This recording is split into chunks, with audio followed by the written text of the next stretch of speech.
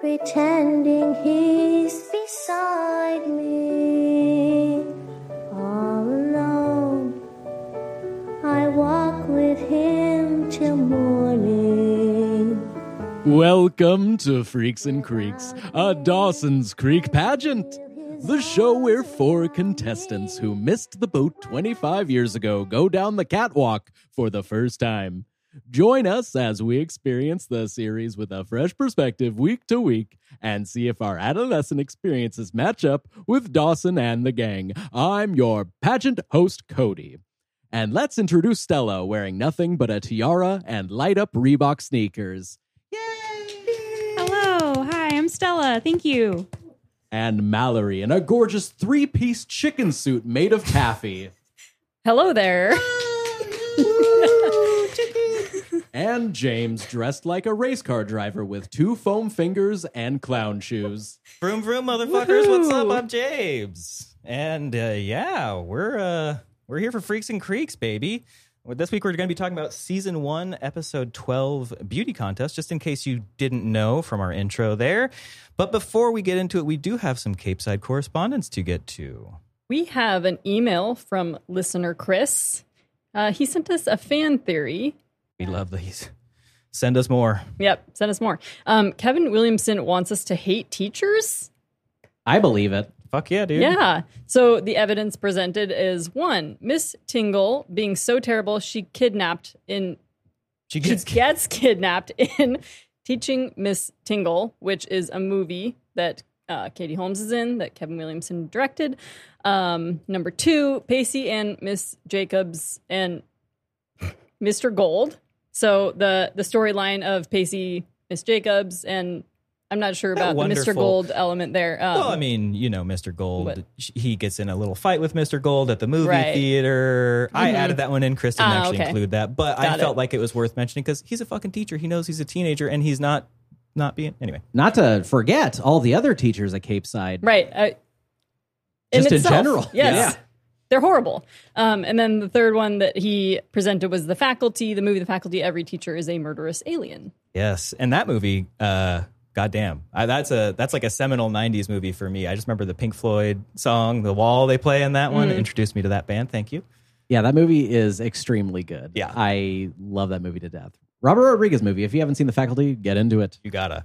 I wanted to actually just throw a quick shout out to Chris, not just for the email, but he's actually been a day one listener of ours. He followed us over from our initial Reddit post announcing the show, and he's been listening ever since. So, hey, Chris, thank you very much. We really appreciate it. Woo! Yay! Thank you. And the fact that we don't know you and you've been listening since day one is even crazier. So, wild. Bonkers. Yeah. So wild. Crazy. Wow.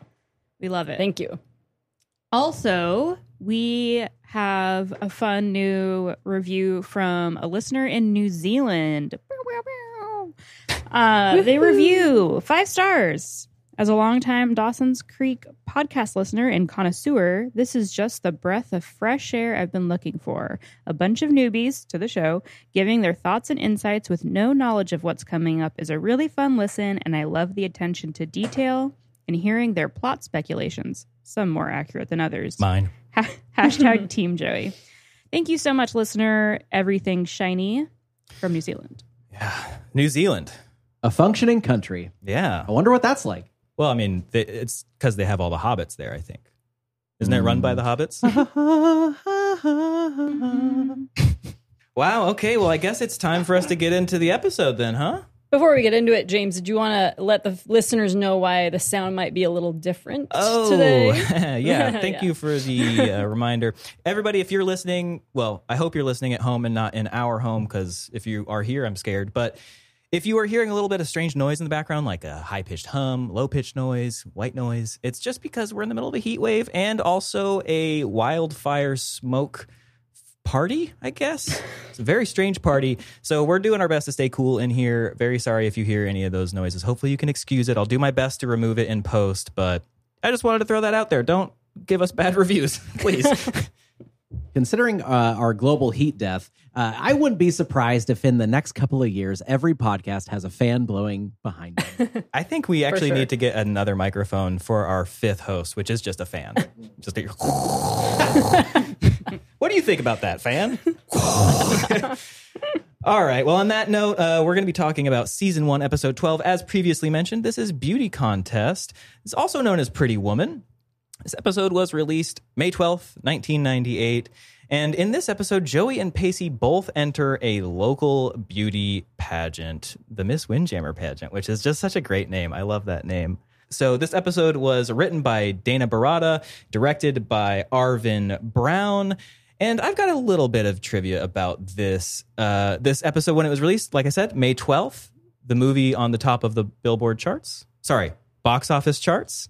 Deep Impact. Oh! And I forgot about that movie existing somehow until reading that, and it brought back so many memories. Did you guys see that when you were kids? Oh, yeah. I don't think Who I was did. in that? I can't remember. Oh, it's Robert Duvall, Tia Leone, and Elijah Wood. Right. Are kind of like the three big ones, but there's actually a Yep. pretty big It's cast. stacked. Morgan Yeah. Freeman's the president. Oh, right. Yeah. Who's the crush that Elijah Wood has Oh, that they survive at the end? Spoiler alert for Deep Impact.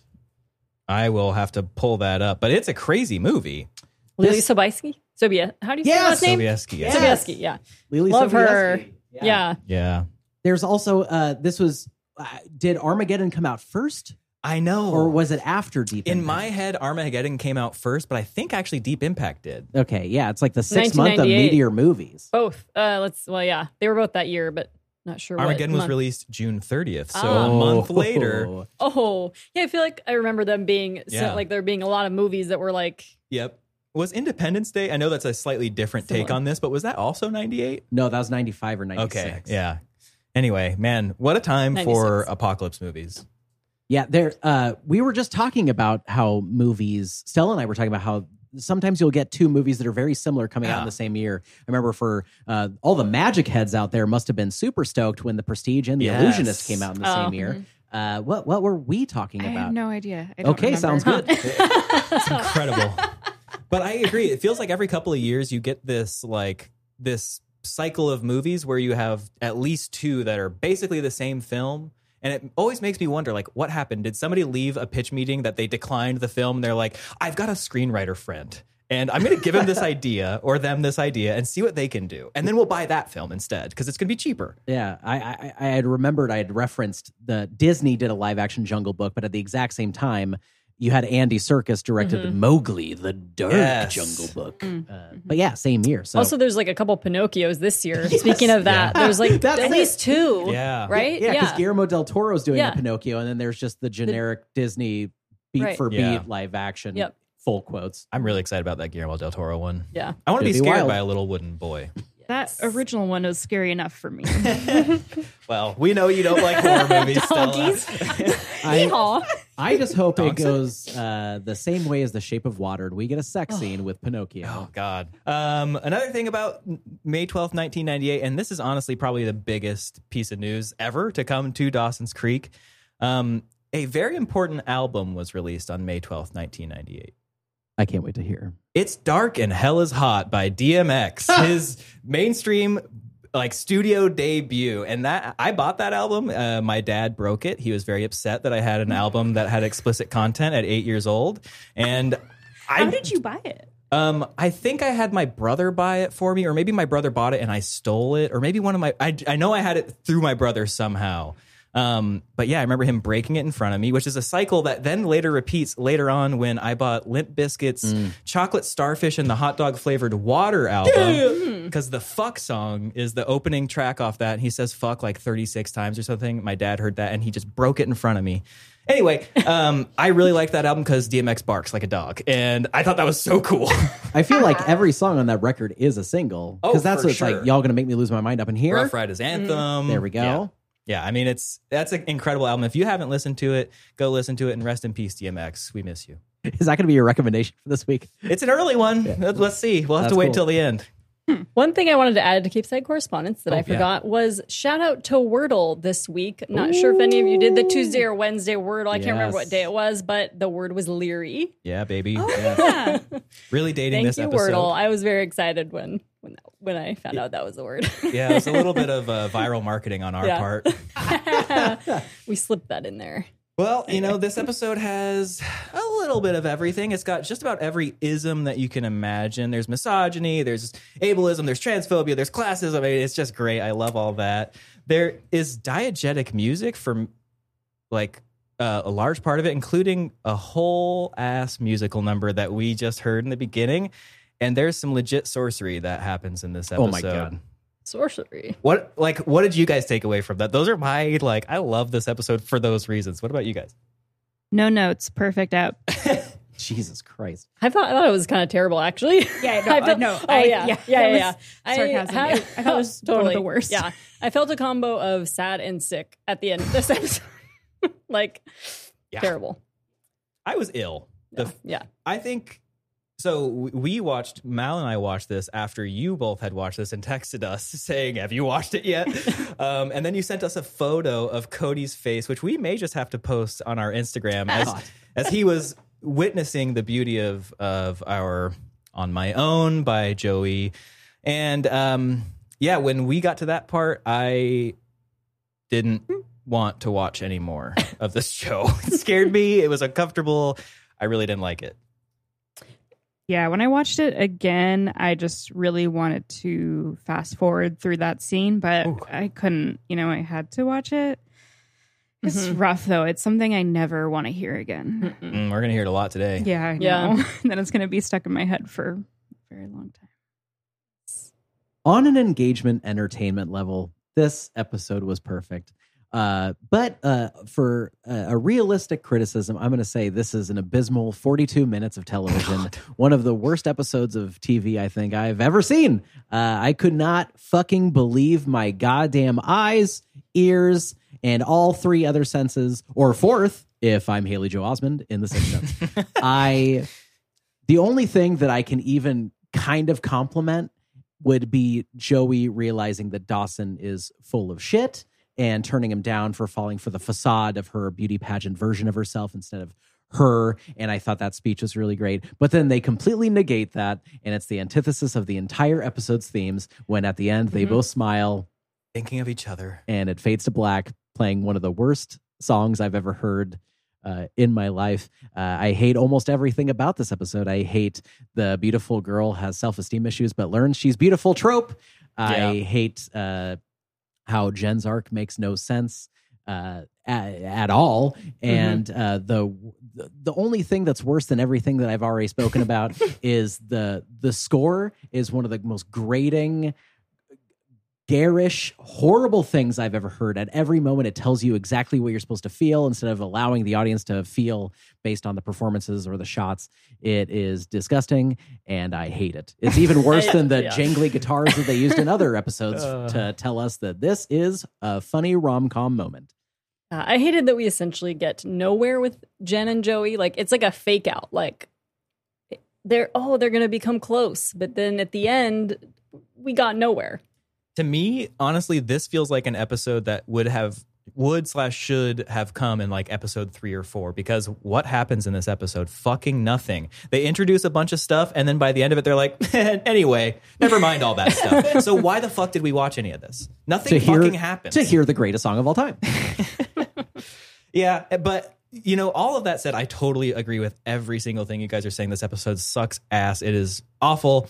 But on my rewatch, I had so much fun watching this episode. It was probably the most enjoyable episode I've had so far. And On My Own is a bop. It gets stuck in my head. I can't stop thinking about it. I'll be working on completely non-Dawson's Creek related stuff. And then just in the back of my head, I just hear, On My Own. Can we add some beats to it? And it just fucking goes. Yeah, let's do a remix. Yeah. Yeah. Mash After up. this, we're going to drop in our produced remix of On My Own. In Dawson's bedroom, our hero watches a nature documentary about animals that use the world's boom boom room for procreation. Joey expresses her distaste, and they fall into a discussion on sexual attraction. Dawson thinks it's all about animal instinct, baby, whereas Joey thinks people are socially influenced to be attracted to whatever's currently in. When Dawson pries further about instinctual attraction, she turns away and states she hasn't the slightest idea, a clue for an audience that, yes, she does, in fact, have a thing for Dawson. let's talk about that argument really quick because so what the fuck do you think happens here? It took me, I had to rewatch this scene probably like 15 to 20 times to really get what's being said here. What do you guys think? Okay, a lot of this episode is like very surface level discussions on like deeper social issues. And I think what they're trying to say is, and I agree with both to an extent. I mean, like sexual attraction is like instinctual, but also we are programmed by our media to be attracted to certain things. So this is setting up the theme for the episode, like all the other episodes have, where Joey is saying that when you're told that something is beautiful, you're going to fall for that beauty no matter what. Right. And later on, when she's all dolled up, Dawson is like, wow, it's like I'm seeing you for the first time. And she's like, yeah, we had this fucking talk. Of course you're going to be attracted to me when I look like this, but the next day I'm going to have no hairspray or makeup and you're not going to be attracted to me anymore. Right. But then, like I said earlier, that theme collapses in the final shot. So I honestly don't really know what this show is trying to tell me in this scene or throughout this entire episode, or really what this. I don't even know what they're arguing about. It doesn't really make sense. No, they go. The dialogue was super weird. The first time I watched this, so what we're talking about here, they're watching this video of praying mantis as fuck. And Dawson is then talking about, essentially they're then talking about like, what is biology's impact on your like partner, right? That's essentially the argument they're having. Dawson argues, Joey argues that unlike humans, the animal kingdom is driven purely by instinct. Humans are driven by culture, really, is what she's trying to say. And then Dawson's like, well, no, like you can't really say that because like there's definitely biological impacts into who you're attracted to, but it's also cultural as well. And then Joey, so Dawson's like, you can't tell me that this doesn't have an impact. And Joey's just like, I haven't the slightest idea. What the fuck does that mean? What are you saying? I think she's responding to Dawson if he's right about animal instinct in terms of human attraction. Like I haven't the slightest idea about that. If you're right, like I don't know. But it was a weird way. Like I thought the dialogue, though, it was just so weird. I thought she was referring to like her attraction to Dawson. I know, but that's what's confusing to me is because she's acting coy, right? Like, oh, I don't know what you're talking about. So is she saying that is she's been cultured to find Dawson attractive? Because that's her argument, that humans are not biological. And Dawson is saying, no, actually, that does have an impact in it. And she's saying, I haven't I don't know, maybe. But I know, but acting of it isn't that she doesn't know. She does But she's faced away from Dawson, so I think it's like a double. Maybe we're supposed to be like seeing it in two different ways. This is such a good discussion.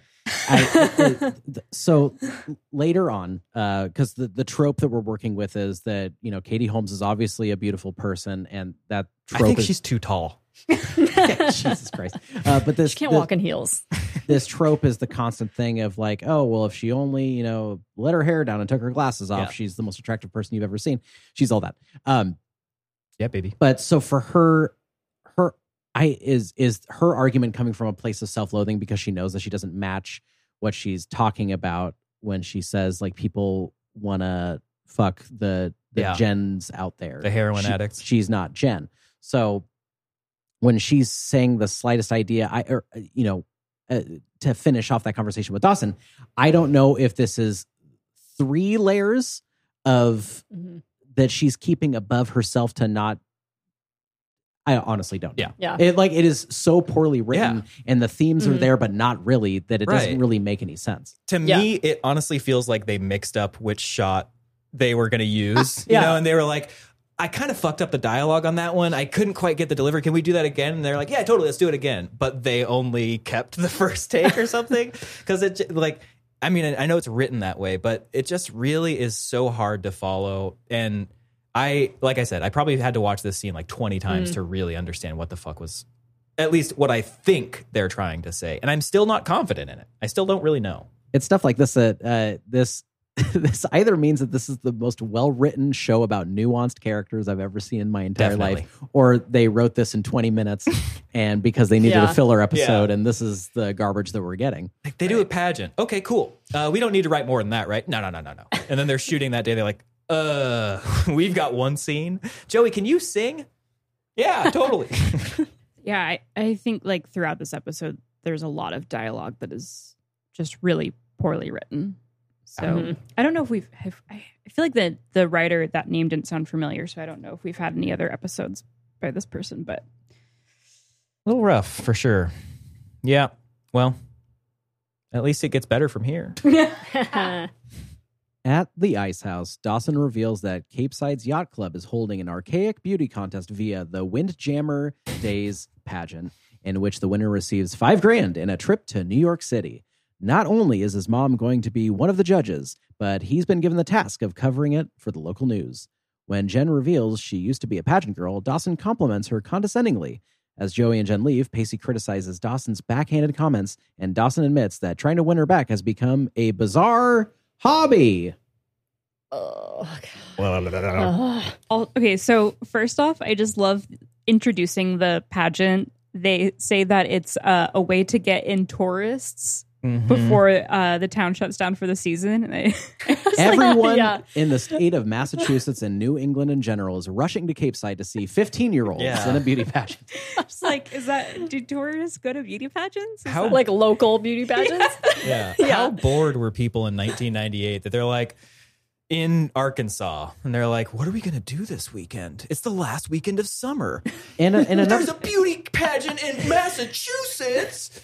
And another thing that absolutely makes zero sense to me is the character of Hannah, who we're introduced later, is she's given to us on a silver platter as being someone who's very like a 1%er. Silver spoon. Yeah. So, and she's off to a private boarding school, but she's coming home to do a beauty pageant? Yeah. For what cred? Like, why? Yeah. I mean, I guess the only thing I can think of is to just like rub it in that she's better than everybody, but... Yeah, I've got some thoughts on that I'll share later, but yeah, I mean, that character is a trip. I have some thoughts on wardrobe here and costuming. Oh, okay. So... I don't know what you guys thought here, but I think that I think one of the things that I like about this episode and one of the things that impressed me with it was that the wardrobing and the costuming for Jen and Joey, I think tells this episode's story very well. I don't know I'm sure you all noticed this, but in this scene specifically, Jen and Joey are dressed nearly identically. Jen is wearing a brown suede, a chestnut suede jacket and which green... she's worn before. That's another repeat one. Yeah. That's cool. And a green rib knit sweater underneath that, and then like light wash blue jeans. Joey is wearing a dark brown corduroy jacket, so it's a similar texture to the suede. Same 3-button styling. She's also got a green gray V-neck sweater, and then light wash jeans. Like if you put them side by side to each other, the only difference is Jen is a little bit brighter than Joey. And this continues through at least the first half of the episode before we get into the pageant. And then at the pageant, we get a flip, and Jen starts wearing clothing that Joey would traditionally be wearing, like very kind of cover-uppy, like loose-fitting clothing, including the last scene where she's literally just wearing a big baggy hoodie and black jeans. And Joey is now wearing like ball gowns and fresh clothing, right? So I think that the wardrobing is telling the story that this episode is trying to tell, but way better than the episode is actually doing. Yeah, I love that. The one thing I did notice is when they're at school, though, they're back to their normal outfits. Yeah. But outside of school, what you're saying is definitely but I also, there. Well, I'll talk about that. But yeah, when we get to the school, there's an interesting thought there. But yeah, I don't know. Cool. I thought that was cool. I thought it was like an interesting thing. I know we've talked a lot about the costuming on this show, and this was the first time that I felt like they were doing something very intentionally that, besides like obviously just using the styles and the colors, right? That's intentional. Right. But I mean, like costuming the same? Yeah, come on. Yeah. Definitely. That's a very astute observation because we're finally getting a glimpse of those characters being placed on the exact same level for Dawson. But again, it's so frustrating that this is, again, only for Dawson. Like this is the purpose of showing his attraction to both of them being on the same playing field instead of them being individuals and doing something else. Yeah. But that is, I'm really happy. Like I didn't notice that at all. So I'm really happy you brought that up. Hell yeah. Because I want this show to be more than what I'm recognizing desperately. Yeah, that is the silver lining for me on this episode. It feels like I have to give it just a little more credit than I was initially giving it, because that's a little bit more thought than the rest of the episode appears to have. Totally. I thought it was interesting that Dawson is volunteering for the TV station. This might be a foreshadow that we have talked about before, where will Dawson eventually work at the TV station? Definitely. Is this his leg into, working? I think so. It seems so lazy to me. Like whoever, like I mean, this person must have been in the writer's room, but it almost feels like someone was just brought in off the street, and they're just like, okay, so what is Dawson like in like movies? And like, okay, well, movies have cameras, so I guess that fits for him doing a news story. It just seems so weird. Yeah. But yeah, I mean, this might be a through line for him. Maybe he becomes a documentary filmmaker. Right? Yeah. Yeah, I mean, just all the backhanded compliments. Yeah, that, and Dawson saying that it's just a hobby to get Jen back. It's like very strange. I think he read that book by Mystery on negging. Yes. Also, he says, quote, he's tried everything else. So that leads me back to like what we talked about last episode, where he clearly was Cody intentionally. and I you guys, I do. Yeah, I saw it. I saw it in this episode. Totally. So this leads me. So I was like, yes, he's being super manipulative now, and he admits to, he's like condescending, manipulative last episode, and excluding her and all the stuff. And it reminded me of Dennis Reynolds from It's Always Sunny in Philadelphia. If you're not familiar, in that show, in that sitcom, he is a womanizing scumbag, and he admits to all of his other characters that he has a system for how to best manipulate a woman to sleep with them and then get rid of them. And it's called the Dennis system, which sounds exactly like what we're dealing with Dawson. So the D going off of here is demonstrate value, engage physically, nurture dependence, neglect emotionally, inspire hope, and then separate entirely. Wow. And even though that's a joke in It's Always Sunny to show how awful of a human Dennis Reynolds is, here it seems like that is the playbook that we're getting for Dawson. Do you think that Pacey feels some kind of responsibility for the monster that he has created? Because he is the first person to have told Dawson, like, yeah, well, in order to get Jen back, you basically have to nag her into loving you again. It is interesting that we're now seeing him kind of being combative with it, being like, wow, why are you such a fucking dick, dude? But I mean, I hope that we actually get to that point, maybe in the season finale, where he's like, oh, I can't believe I gave you this advice. Yeah. So we talked about how this show presents these teenagers as more like adults. So I noticed in this scene, I don't know if anyone else noticed, they're all drinking like Coke or Coca-Cola, some sort of soda, but they're all holding it as if they're like drinking beers or cocktails. Or whiskey or like cocktails. And it looks like wine. I thought they were just drinking red wine. Something, but like the way they're kind of like sauntering around, like and Jen's kind of like holding the cup like she's drinking, liquor. Yeah, there's like no ice in it. Yeah. Yeah, if you just took that scene out of context and played it for an audience, they'd be like, oh, cool, a bunch of like college-age kids are like having a drink before a party. Pre-gaming. Something that came very clear across to me when I was watching this is it looks cold. Like when they shot this, it looks like a very cold beach day. And if you've ever spent any time on the coast when it's cold, it is very cold. So I can't help but think, like, why would anyone drink an ice cold Coca-Cola on a beach day like that? Like, why are they even eating outside? It's probably like, if anything, if they're eating outside, it's like at most 50 degrees, 45 degrees. Like, get out of town. Yeah, have a hot tea. Yeah, they're all bundled up too, and so it's definitely a cold day. Yeah, I don't know. Maybe they're just trying to sell this idea that, because don't they try to say this is before summer, or it's the end of summer? No, it's before summer, right? It just says tourist season. Like they're talking what the about fuck is tourist season? But we just finished. Well, we were in fall. Like, wait. Yeah. But it was... So tourist season is fall in Massachusetts? Listeners, please tell us, when the fuck is tourist season? Because it is really beautiful there in the fall. True. So maybe that is a big time for tourism. I've talked to... I work with people that are in Massachusetts, and they say that the tourism to Salem, which is kind of gross, around Halloween is absurd. Like driving anywhere around that area is a nightmare. So maybe in some way, shape, or form, we're around that time? Yeah, I wonder. Potentially. I don't know. Another note I had, so they're talking about the prize of $5,000. I was curious what that is today. It's about $9,000. So I don't know. Thought that was interesting to know. That's a good amount of money. Yeah. That's very inflation generous. has doubled since 1998. I know. Wild. Inside the ice house, Joey insinuates that college is out of the picture as she'll be a poor Cape Sider forever. Jen tells Joey she believes in her and thinks a scholarship isn't too far out of the picture. She then moves on to prod at the friendship question, now that Dawson isn't wedged between them. Although Joey is cold at first, she accepts and jokes about not wanting to do girly stuff with her. This scene is yet another example of how Dawson's Creek continually just fails the Bechdel test because what do? Just talk about Dawson. Well, it's like this scene like fails it while simultaneously trying to pass the Bechdel test. It's like they're like, look, they're talking about their lives outside of Dawson, but let's get back to the real stuff here.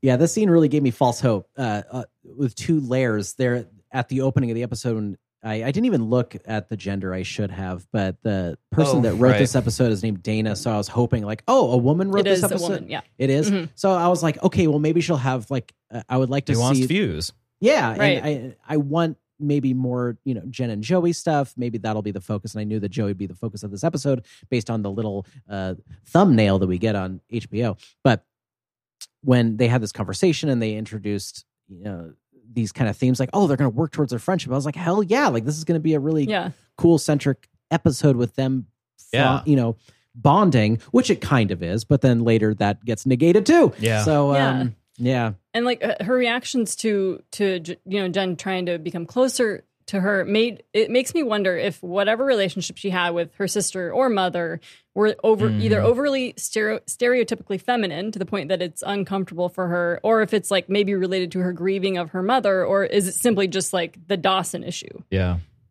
Yeah, because she's like, I think Joey has like problematic views of what girl friendships, like same-sex friendships are, because she's like, we don't have to be braiding our hair and putting makeup on each other, right? It's like, is that what you do in your free time, Joey? Like, why are you immediately assuming that that's all Jen's going to want to do for you? I don't know. It's just... Yeah.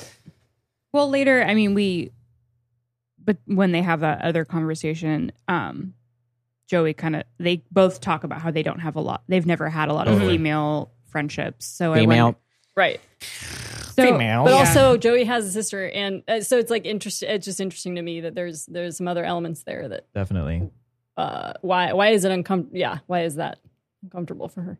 Yeah, so I just really quickly, we were talking about Dana Barada, and I looked her up a little bit more. She wrote and produced for Jessica Jones, which I loved that series. That's interesting. And that feels like a very strong departure from this episode specifically. Jessica Jones is like a pain-resistant, super strong superhero in the Marvel universe, and it's like a super dark, gritty, very like strong female character, which is the exact opposite of what we're seeing from this episode. Yeah, there were times in this episode when I was watching it and I was just trying to think, like, if I was either a teenager watching this or just someone in the 90s watching this, how I would be viewing it. And if, like, I could see myself as a kid enjoying it, Totally. And so I don't know. I think us being adults now and watching it, we clearly have a very different viewpoint, but I think it probably... people were rooting for this. Oh yeah, these relationships and like the storyline, and I don't know. And also, like the mid '90s, late '90s is. I mean, we're coming out of the grunge era, but we still have kind of like a big tomboy movement. I mean, maybe you guys can speak more to that than I, Stella and Mal, but like at least that's my memory that tomboyism was like on the rise / in a like a big part. So maybe that's where Joey's like. She's representing the tomboy crew. Sure, yeah. I mean, I was more of a tomboy, but I had a very, very close best friend that we did fun things. I don't know. Yeah. It's just like, it's... Yeah, that's why I go back to like, she has a sister we've seen her kind of be more feminine. She's showing her how to put makeup on. So I wonder if it's related to that. We also don't know much about her mother who passed away. So Sure, we'll find out later. This is where it makes me feel as though there wasn't that much thought put into these like character beats within the themes of what they're talking about, because at the beginning of the episode, Joey is criticizing the social norms that she later buys into by then telling Jen, like, I don't want to do girly shit with you, when it's like, clearly Jen would know that at this point, that she's not into like feminine stuff that she's buying from magazines that like tell you what feminism is or femininity is. Yeah. Pardon me. But it's so half-assed, like with these relationships and how they're actually trying to express that. So it, man, yeah, what a bunch of bullshit. This makes me so upset that this is like where we're at with these characters. I'm also just confused about the timing here. Is this like before they go to school? Is this the day? Is this like not school day? Because the immediate next scene is they're going to school. Yeah. So why is she working? My guess, she's complaining about tips and stuff. Yeah. So like, I guess this is like the day before, like the evening before, and then they're going. School is the next day. I just wish this show did a better job at like about communicating its timelines, because this is what we've continually been like. What is going on here? Like, are these happening at the same time? What day is it? What month is it? Like, they always do establishing shots of the buildings they're going to be in before you see them in the building, which is like what every show or movie is done forever. But they never give us like a transitional establishment where we see the sun come up and the birdies fly. Like, give us at least that so we know, oh, the morning has come. Yeah. Passage of time, because the immediate establishing shot of the next location makes me think instantaneous. That's our next destination. Like, we're here at school now. I wish Ari Aster, director of Hereditary, would time travel and go back and direct these episodes and use the same template for his time changes, where it's just like a snap and he goes from light to dark. That's so cool. Yeah. And then also do the Hereditary thing where you put naked cult members into the frame, only subtly though, so when you notice it, you go, ah! Oh, and somebody's head could get knocked off too. Yeah, that'd be really cool. Imagine if the next episode is Joey using a piano wire to cut her head off while she gets possessed by a demon. Spoilers, sorry. Okay, lastly, before we move on to the next scene, anyone else appreciate Jen's face at the end of this scene? I didn't even catch it. I don't think I caught it. Oh my gosh. Okay, I'll describe screenshot. Yeah, it'll be a screenshot. It's like when Joey like basically agrees to be her friend. Jen, I can't describe it. Jen has the weirdest smile grin on her face that's like really made me feel uncomfortable. Like she's like, ooh, so you want to be friends with me? Yeah. That's fun. I thought it was very silly. At Capeside High, presumably the next day, Dawson finds Pacey thrashing through his locker angrily to find a pen. The angry boy divulges a family argument that paints Pacey as a delinquent loser and that his dad wants him out of the house. When Dawson offers him a place to crash, Pacey says he's already looking for an apartment as a permanent solution, but has no money. Dawson reminds him of the pageant cash prize and illuminating a figurative aha light bulb of brilliance over Pacey's head, a decision might have been made. I thought it was strange that Dad is just getting mad at Pacey about these things now that have seemingly happened, maybe in the last like month or two. Yeah, I was gonna say this is like the first time that we hear them refer to things that happened in previous episodes, very, very specific things. So this was filmed after all of those. Yes. Yeah. Very true. Yeah. He says his dad chewed him out for failing bio, skipping school to go to Providence. Fun one. And then Dawson references stealing and borrowing the family car, which is just the previous episode. So yeah. I think it's because they wrote 12 episodes, or they wrote 11. No, they wrote 12 episodes and they had 13 to shoot. And they're like, oh, fuck, okay. What are the beats that we have definitely down? Okay. Throw that in there and we'll go. Yeah. I mean, like any other show, when, they're at the beginning of the season, when they're planning out these episodes, they have to break an entire season's worth of story. And it makes me assume that and it's always tiny beats. Like, this is where we want the trajectory of the show to go, obviously, with, the relationship drama and stuff. But we know at a certain point at the beginning of the show, they're like, Pacey's going to steal his dad's car. Like, that has to be a thing. And we're going to put it at this point. So at least, like, at the very least, we know that was something that was solidified in their minds for Pacey as a character. Right. Love that. Yeah. Also, the apartment that Pacey was looking at was $250 a month. Wow. What a time. Wowie. Yeah, it seems like, haven't they, when it shows, have we ever, I don't know, maybe this is like my Twin Peaks brain, but have they ever shown a sign that says welcome to Capeside population? I don't think they I don't have. think so. Have they ever said anything about the population size? No. They did have an FBI agent come in and he was like, Dana, it's February 22nd and I'm in Capeside. I hope I find some pie. That's the only thing I remember. Yeah, that show got weird. Yeah. In the school cafeteria, Jen encourages Joey to enter the pageant since the prize money would be helpful for her higher education fantasies. Joey doesn't think she's beautiful enough, but when Jen's sincere reassurance, that same figurative aha light bulb of brilliance that had been over Pacey's head begins to illuminate over Joey as well. So we have a costume change here. Joey is still wearing the same jacket, but she's got like a bright green sweater on. We've seen her wear this before. And Jen is wearing this like blue button-up shirt, kind of weird. Yeah, it almost looks denim. Yeah, something or like chambray that. or something. Yeah, it's chambray and then a sweater. Like a dark. I thought it was like a dark. Dark. Yeah. Yeah, both are dark. And it feels like they're costuming her to blend in, right? She's wearing dark clothing. She's wearing kind of like shapeless clothing, whereas in the last couple of episodes, she's been wearing that really form-fitting turtleneck. She's been wearing a lot of like, clothing that I would say is meant to draw the eye rather than make her disappear. So yeah, I feel like structurally they were both wearing their usual thing, but color-wise, Yeah. Joey stuck out more Definitely. than Jen. Yeah. Did anyone notice the Antonio Banderas Reed Yes. poster in the background? Yes, And that Bill was Gates. yeah. Oh, I didn't Bill see Gates, Antonio Banderas, yeah. They're everywhere. Yeah, that lunch line. You keep getting that shot. As critical as I can be about this beautiful girl earns the she's beautiful trope, at the very least, I felt like Katie Holmes was selling this. Like I felt sad when she would say like, well, I'm not pretty, so I wouldn't make it in a pageant. And I did. I mean, like, again, I fucking hate that everything has to be about beauty standards and stuff because that's what femininity is. It's about being as beautiful as possible. So Jen, like having to like encourage her, I did like that's like that is sincere. I felt that. So it's like I love that there is like a bond there, despite what the subject matter is.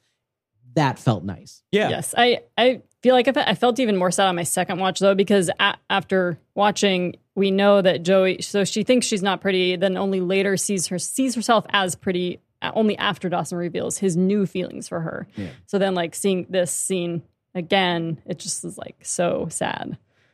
Yeah, and it felt really relatable, just like being a girl in high school who has very low self-esteem. And just to echo Cody's point, it just felt really like genuine and sweet.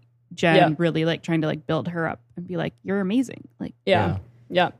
Don't get to see that often on TV. Yeah. She's really laying it on thick, though, if I am being honest. Like, she's like, you're the prettiest girl in the whole wide world. Again, bad script. Yeah. Doesn't really work. Sorry. Listeners out there, if you can find me a piece of media where it is this trope, but it's not someone that looks like Katie Holmes and it looks like a generic, normal human being, I would love to see it. Yeah. Because that seems like something that would be so much more relatable to someone at home. If I was a kid, I mean, I had self-esteem issues too. Totally. But if I could actually see myself in this character, seeing that, and then they learned like, oh, your beauty doesn't have to be this like fucking bullshit facade that you're getting from the media. Right. I mean, like, that's what I want to see. So listeners out there, if you have evidence, give it to me. And don't send us Ugly Betty, all right? I don't know if anybody remembers that show. I do remember that show. But she's actually a beautiful woman. They made her look ugly for that show, but she's disgusting. actually beautiful. Yeah. So let's not fuck around with that. I just want to see a normal person. Yeah. Yeah. They don't have to. Yeah, exactly. I do want to briefly complain about something in this episode that might be controversial, and I'm very sorry. Please don't hate me or cancel me. But all right, you guys ready? Yes, so. Katie Holmes' acting in this episode drives me up a fucking wall. She does the same thing the entire episode, and it's something that she does in every episode to a certain extent, but this episode, it feels like the director did her dirty because they're just like, yeah, just keep doing that. And what I'm talking about is looking down and shaking her head. Yes. That's the only thing she does the entire fucking episode, and it drives me crazy because it's annoying. She does it like 4, 5, 6 times in a single take, and it's like, I get it. You have low self-esteem. You've got you don't have self-confidence. You don't need to do this 50 times in the episode. Like we'll get to when she's actually singing the song. What the fuck are you doing? Yeah. It's the director fucked her. Overboard.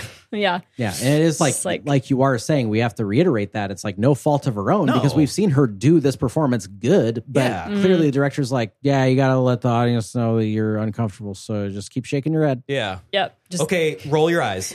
Okay, no, roll your eyes more. No, really roll your eyes. And she's like, I can't roll them more. Joey arrives at the Cape Side Yacht Club to sign up for the pageant, along with Jen as her coach. They find Dawson with the news crew documenting Pacey arguing with the pageant elites, who argue over gender rules for pageant entrance. When Dawson takes Joey and Jen aside to catch up, Joey reveals she's signing up as a contestant. Dawson goes on to hurt her feelings by being a condescending prick, mocking her and saying it isn't her. Even though he apologizes, Joey says it still hurts. Such a prick. I capped his little when he's first approaches Jen and Joey and Jen walks away. Let's take a listen to how much of an asshole this guy is. Very funny. You guys done some kind of expose for the paper? Get out. What an asshole. Okay, Such so an asshole. Also, maybe controversial opinion here. I think, I don't know. I can see where they're both coming from. Like, if I'm Dawson and I am Joey's best friend, I know this isn't something Joey would do. Mm-hmm. And so I understand where he's coming from Sure. and that he is really taken aback and isn't taking it seriously. And to be fair, she never tells him, like, I really need, like, in a sincere way before this argument, like, I'm thinking about doing this because I really need the money. Yeah, it's interesting to me that so Dawson's very proud of Pacey, right, for quote blowing the gender gap wide open. But this isn't something Pacey would normally do. But then he goes and laughs at Joey for entering because of his presumption that this isn't her thing. When really, like, there's more to it than just the beauty part of it. Yeah. You know, There are always two ways to Yeah. react to news. And he Exactly. chose the route to mock her instead of, because that surprise is genuine. And I completely understand him being like, what the fuck? Because it is weird that Joey wants to do it. But he could have been like, whoa, really? Why? yeah, Yeah. exactly, Yeah. yeah. Well, and the reason that it's so bad is because of Joey's reaction. Let's take a listen. Joey Potter entering a beauty pageant? This is classic. Oh, I see. You think I'm such a barking car chaser that a D student with the Julius Caesar haircut has a better shot than me? Thanks a lot. But I mean, like, Dawson is her best friend. He knows, presumably, that she has low self-esteem. She doesn't have very much self-confidence, that she doesn't view herself as, like, a traditionally beautiful girl, right? He would know that. If it's your best friend, you would kind of know that implicitly, even if you've never had that conversation. So why the fuck does he go about this? Exactly. Yeah. Yeah. Sounds like the dentist system to me. Does. I just love barking car chaser, though. So That's funny. I love that. Please call me that. I'm so glad Joey pointed out the Julius Caesar haircut because that is spot on. Yeah, for sure. Pacey. I will Hilarious. give props to at least, like, this kind of sounds like a writer sowing seeds to be dug up later. But the fact that Dawson is telling Joey, it's so not you, and that's the facade that he falls for, allows her to later be like, well, obviously you're not falling for me. You're falling for the facade that you had told me that I am. Right. So at least there's that, but that's all I can give it props for. Yep. I just had a thought. Do you think that Joey saying that, you know, she's a barking car chaser is cross promotion for DMX's album coming out? Do you think that after this, because they do cut, but after that she goes, "Arr, arr, arr, arr, arr." You know what? Yes. Do you think DMX watched Dawson's Creek? Oh, definitely. It feels like it would be right up his alley. I don't know what DMX stands for, but it possibly could be Dawson MX. I hope it is. I really hope that that's what it stands for. It's not, but that would be great. Listeners, write us in. Okay. Let's go eat some donuts. Yeah, all right, we're going to go bark at Actually, some lunch dogs. too. Bye.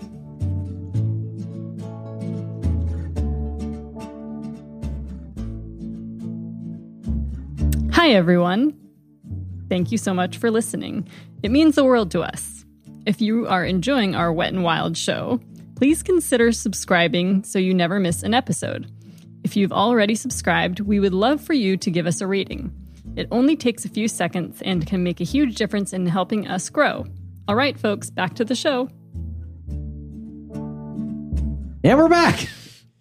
In a contestant waiting room, Pacey catches up with ex-Cape Side boarding school 1%er turf, Hannah, as the pageant host welcomes them with an info dump.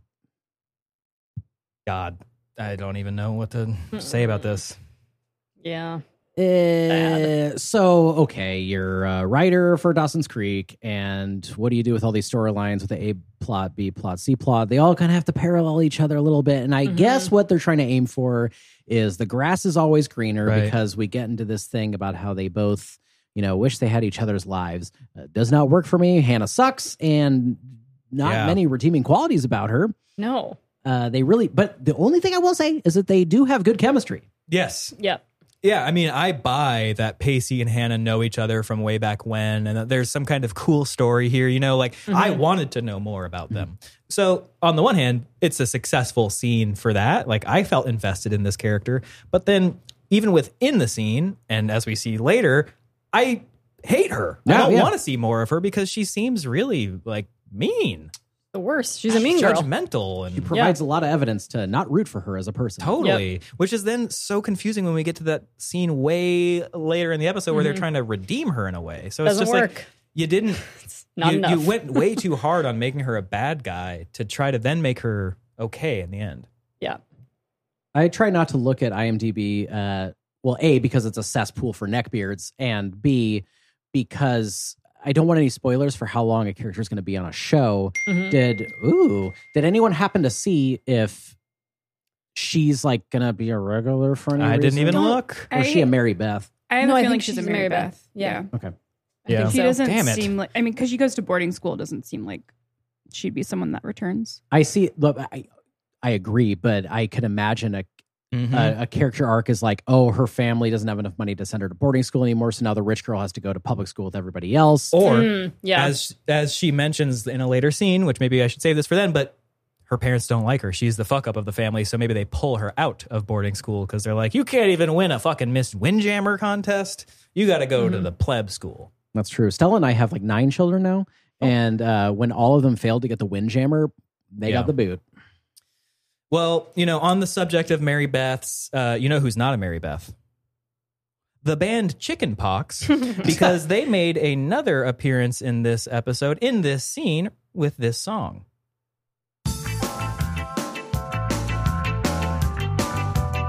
Get in the pit. Get up, get up, get up. So, yeah, I don't want to see a we don't get to pretty hear face the or lyrics. Pretty face.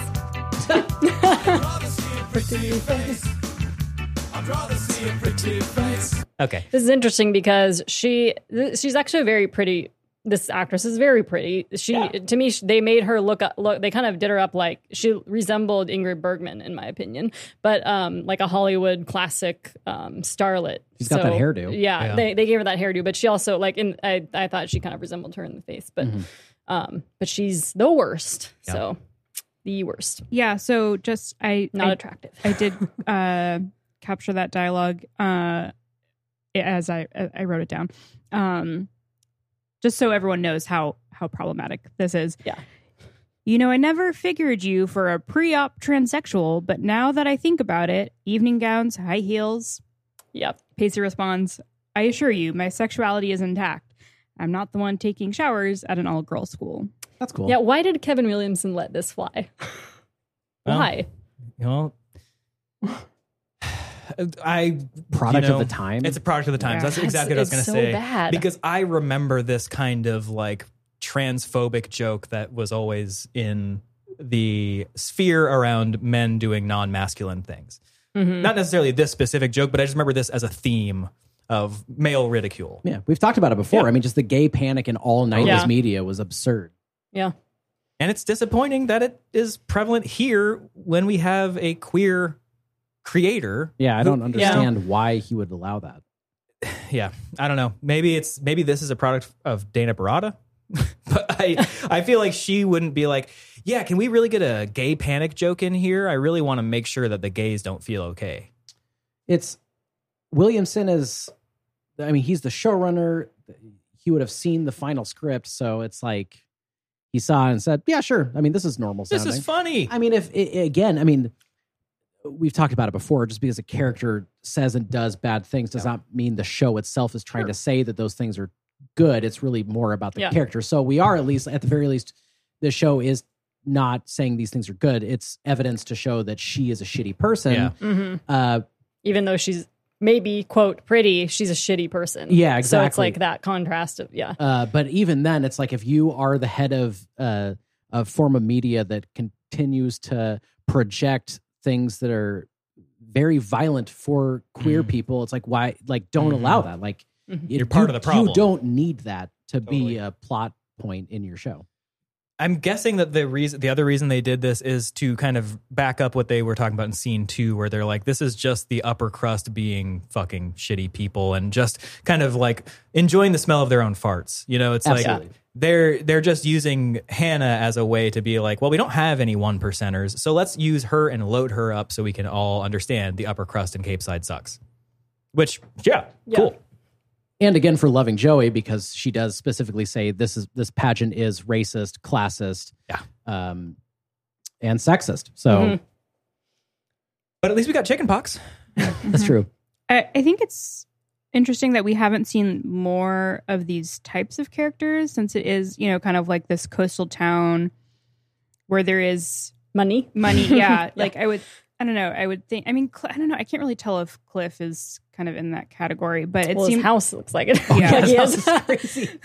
But yeah, I feel like I don't know if we'll ever get more characters kind of like this that are just more like stuck up and have that kind of like East Coast preppy energy. Someone that sticks around more than just these few we've seen. Yeah. I feel like the closest we have is actually Dawson, who is very obviously wealthy, in my opinion. But he's not like the stuck up type that we're usually accustomed to with like the, you know, the fucking like sweater tied around their neck type that Dawson would be. Yeah. At Jen's house, she teaches Joey how to walk in heels. Flustered, Joey questions Jen's intentions with coaching her since they've been arch rivals up until now. Jen lets her know that she doesn't have a lot of girlfriends and gets the vibe that Joey doesn't either. And she brings up how they need to work on Joey's self-esteem issues as well. At least they talked about it. Yeah, it was nice to see this conversation, you know, between them. I was hoping that I am hoping that this is the beginning of the end of Joey, the looking down and rolling her eyes at everything character, and that we're going to start to see her come out of her shell a little bit, start to develop some self-confidence. And, you know, I don't actually believe it's going to happen, but like, let's hope, because goddamn. But why did it take this? Why did they use this storyline? It's annoying to me. Yeah. This was, Really gross. Did you get the quote from Jen where she says, "Your perception of me is almost as misguided as your perception of yourself"? Okay, well, there it is. Yeah, so that was notable. Yeah, I mean, again, comparing themselves to each other, showing how similar they are, how they're basically in the same position on, you know, other sides of this fence. This is an interesting, you know, my tracking of the costuming for this episode. This is maybe perhaps a wrinkle here, because Joey's wearing this weird blue and white long sleeve shirt, very 90s. It's blue on the top and then white on the underside of the sleeves and from the chest down. Very cool shirt. Also had a white like hem, you know, collar. And then Jen is just wearing like this brown long sleeve shirt. I don't really know what we're supposed to get there, but so Joey's also wearing a skirt that is completely it's like a so that's skirt I think almost. that is like because she's in heels. Like Jen's like, oh, you should put a skirt on while you're like practicing walking in heels. The blue sweater. So the next scene with where we'll see Pacey singing and there's a figurehead of a woman that, you know, the figureheads that go on a ship. She's also wearing blue, the figurehead. So I thought maybe there was a connection there, but I don't know. At Dawson's, Pacey practices singing for Dawson and his dad, Mitch. Mitch gives him an earful on how Pacey might become an accidental political activist by challenging social stereotypes. Meanwhile, at Jen's, the girls stare out a window facing Dawson's house as they bizarrely contemplate each other's relationship statuses with Dawson, where Joey admits to feeling like she was meant to live in Dawson's friend zone forever. Meanwhile, at the Learys, Dawson admits to feeling as though Joey is avoiding him. Pacey reiterates how Dawson needs to figure out exactly what his relationship with Joey is, but Dawson describes a romantic relationship with her would feel incestuous. And Pacey hits him with a, so you don't want her, but you don't want to also have her either? So I wasn't really enjoying this episode up until this point. And then Where the women stare out the window and talk about Dawson. so yeah, I feel like that's Yeah, when that it was really takes a dive. Like I feel like the next few scenes get real weird and just awful.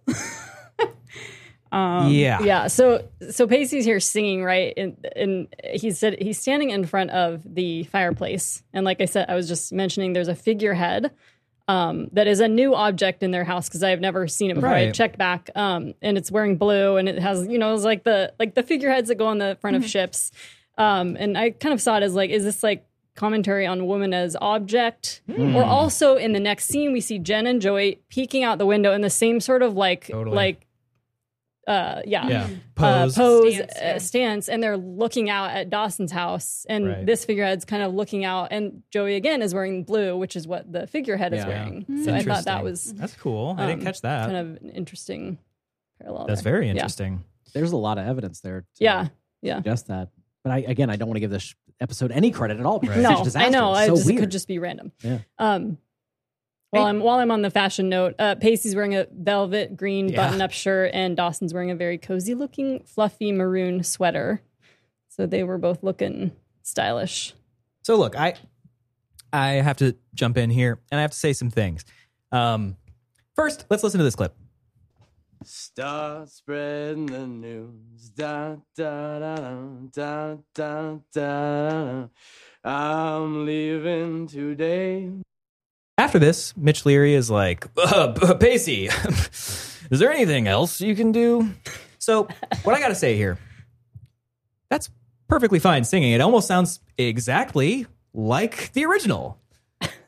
But they're pretending like it's a vomit-inducing mess, like it's Gigi Allen coming in here and taking a dump on stage. Yeah, it just wasn't bad. It was not bad whatsoever.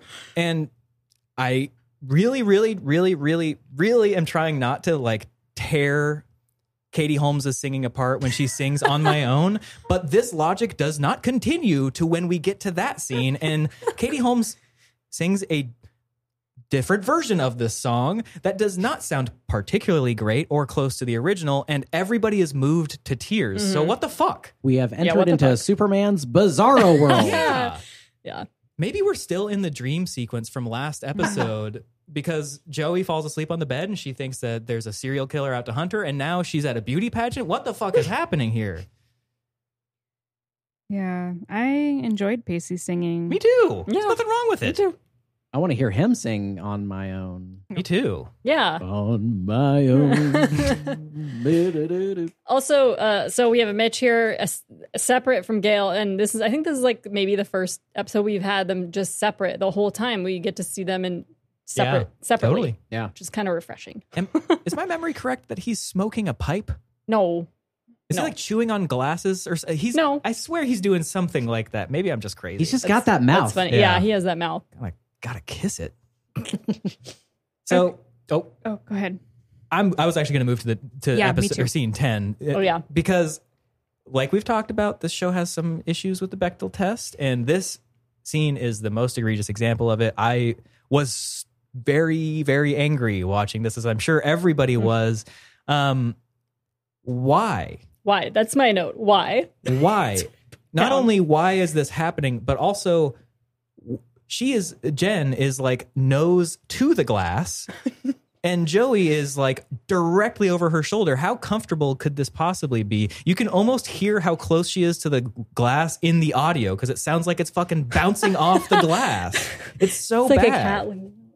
And what is this fucking conversation? Yeah. Bizarre is what it is. The thing that if you're a writer, the whole thing is like show don't tell, and for the most part, this episode, at least they're doing something that's like there's a pageant, so we're talking about the themes with them being actively involved in it.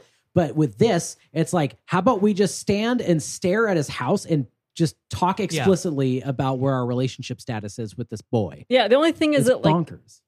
the only thing is that like Joey says that she feels like the friend zone is meant for her and Dawson, Right. and then right away Dawson then in the Confirms. next scene confirms what she said. But it's just like the setup was just so odd. Well, and it's like earlier in the episode, they talk about how the wedge of Dawson is now not Right. between them. Yeah. But clearly it is. Yeah. Yeah. That's all they're fucking doing. Exactly. It made me very angry. Me too. When during our last commercial break, we went and ate some snacks, and James had been talking about King Giz's new system of writing and recording, and how the band members would each take time to like write their own line, and then they combined that. I feel like this is what they did for the writers' room. They got like 12 people involved. You're like, everyone's allowed to write one line of dialogue, and then let's just throw it in. Yeah, How about you and Dawson? What? I understand it's a TV show. Look, I get it. You know, not everything is reality, especially in drama. But just this setup of this scene of two, new friends. Let's call them that, but they're friends talking to each other without looking at each other and just staring longingly at the boy next door's house is offensive. That is fucking stupid. These characters are not fucking fembots from Austin Powers. No. They're the only Fuck! the only thing that I can think of is that there is an antiquated feeling to Dawson's Creek that feels like big Douglas Sirk melodramas of the 1950s. Like, the lenses allow it, the brightness of lamps to like shine a little, fuzzier, and it's kind of cozy and all that stuff. And almost soap opera, but not quite. Yeah, exactly. And the only thing that I can think of is like in those movies and like big romance melodramas in the 50s, like people would just stand and talk. Right. Like they'd be at the camera and people would face, like, it's not realistic. Sure. But it feels like this is the only time that everyone's been like that explicit with an homage to those type of melodramas, that it would make any sort of sense for these characters to ever do that outside of, I guess, like a regular form of realism that they've already done, where they've established that these are regular teenagers that kind of talk in a stylized way. This seems like they just went straight to the deep end, but it still is so weird. And does, like, if they wanted to do that, do what they did with The Scare and make it an entire episode where the theme is like visually supposed to be like, for The Scare, it was a horror movie. So why not make this entire episode the melodrama, where everyone is doing kind of like staged performances and having people like face the camera together. And it's insane. Look, maybe this is totally fucking, I don't know. I'm pulling this out of my ass. It's been a long time since I've seen Pretty Woman, the alternate title for this episode. Is there a scene somewhere in there where Julia Roberts is talking to her new friend about how much she loves Richard Gere and they're longingly staring at his house? Is there any way this is a reference to Pretty Woman? It's been a long time since I've seen it, but I don't remember that, because she's not there. It's not like the majority of the movie is like she's already with him. Right. So like, I don't think she's with her friend. It's only like a very short time at the beginning, I think. So yeah, It's just, maybe you're right. It's probably just a nod to the feeling that we're supposed to get from this, but goddamn, it is really hard. It was really hard. I mean, even then it's a stretch. Yeah. Like, I'm just trying to find something to hold on to. But then over at Dawson's place, we get the confirmation, like you already said, Mal, that Dawson just, he'll never see Joey that way, but he will. Wink, wink, wink. And Pacey is kind of like, okay, so you just don't want anybody else to have her. You want her to exist for you exclusively, but you're never going to fulfill anything with her. And Sounds also, about right. I think it's this scene, where Pacey makes a joke about them kissing. Yeah, right. You're right. It is this scene. After naked, and he was like, "No, just kidding." Yeah. So Dawson still doesn't know that they actually kissed. To me, he was. The joke was like a more recent. He's like joking about something that may happen more recently. That's how I read it, but I don't know. But I still think it was still up in the air whether Dawson even picked up on like if they even kissed at all. So I think you're on the right track where he still doesn't know. This is the scene where Pacey says, "Oh, finally, maybe we can all go home now." Isn't that in this moment? Yes. Yeah. Because he's missing Joey in this moment. Yeah. And Pacey's like, "Oh, finally, you've confronted the reality of your feelings." And Dawson's like, "Oh, no, it would be incestuous if I ever had any feelings for her." Like, come on, dude. Can't we just end the show now? Just accept it. Can't you just leave? Yeah. Weird also that Dawson is like, miss being, like, when she's not around, I miss her. It's like, what? It's been a day? Yeah. Like, what? Since you had that disagreement? Right. What if Joey's a ghost and she's actually missing? She's dead that's why Dawson misses her so much. The serial killer did kill her. And we're seeing a ghost Joey being helped by Jen's spirit. I don't know. I'll have to workshop that one, but I do think Joey might be a ghost right now. Well, we have talked about how this is probably a part of David Lynch's Twin Peaks universe. True. And I had been, because I'm obsessed with Twin Peaks The Return, I've been reading that remember in the later episodes of that series, there's that man in the jail cell who's covered in blood, and all he does is repeat what other people say. Right. No one ever acknowledges him. So something I've read is that, he's dead and no one else can see him. Ooh. And it's a part of like people being in the in-between of that world. Right. Yeah. If there is a twist that Joey's been dead the entire time, it would make so much more sense. If only. But also, please don't kill off the best character of the show. Oh, that too. The next day, Dawson's crew is conducting filmed interviews of the pageant contestants. We get an earful from an actual nice person, Roberta Crump, as Hannah gives Pacey shit for practicing his talent, a magic show. Once it's finally Joey's turn for an interview, she half-asses it until the topic of her vision for the future is brought up. She monologues about eventually moving away from Capeside, striking a chord with Dawson. She digs deeper about how everything changes eventually, rubbing it in to remind both Dawson and the audience that friendships, like life itself, is impermanent, giving us all a deep dish of existential dread. Okay, this is also where we get some really problematic Yes, dialogue indeed. from. I don't think we ever get a name for this contestant. No. But we see her. Was it? She has blonde hair. She's the incumbent pageant winner because earlier right. it showed her on the stage when the pageant lady, whoever runs the pageant, was like Matron. introducing the festivities. She was already standing on stage wearing the Okay, sash so she and the- that makes sense. Okay, but yeah, very, very, very problematic. Can we get more characters named? Please tell us your name and something about yourself. I'm Roberta Crump. I'm a senior at Capeside. I love this character. Oh, she's so nice. So cool, and she seems just like reasonable, and I'm so glad she wins. And that's the later best name this show could come up with. Roberta Crump. Fuck yeah. And I feel like they are, at least, speaking to what we've already talked about, like I wish like a normal looking person would be like, that's what this episode should have been about. Like Roberta Crump is like a legit, talented, nice, kind person who is intelligent and very good at the piano. Yeah. So really cool that, guess what, she does win, but we don't even celebrate it. No, I wish we had more of her. Yeah, she looks like a normal human being.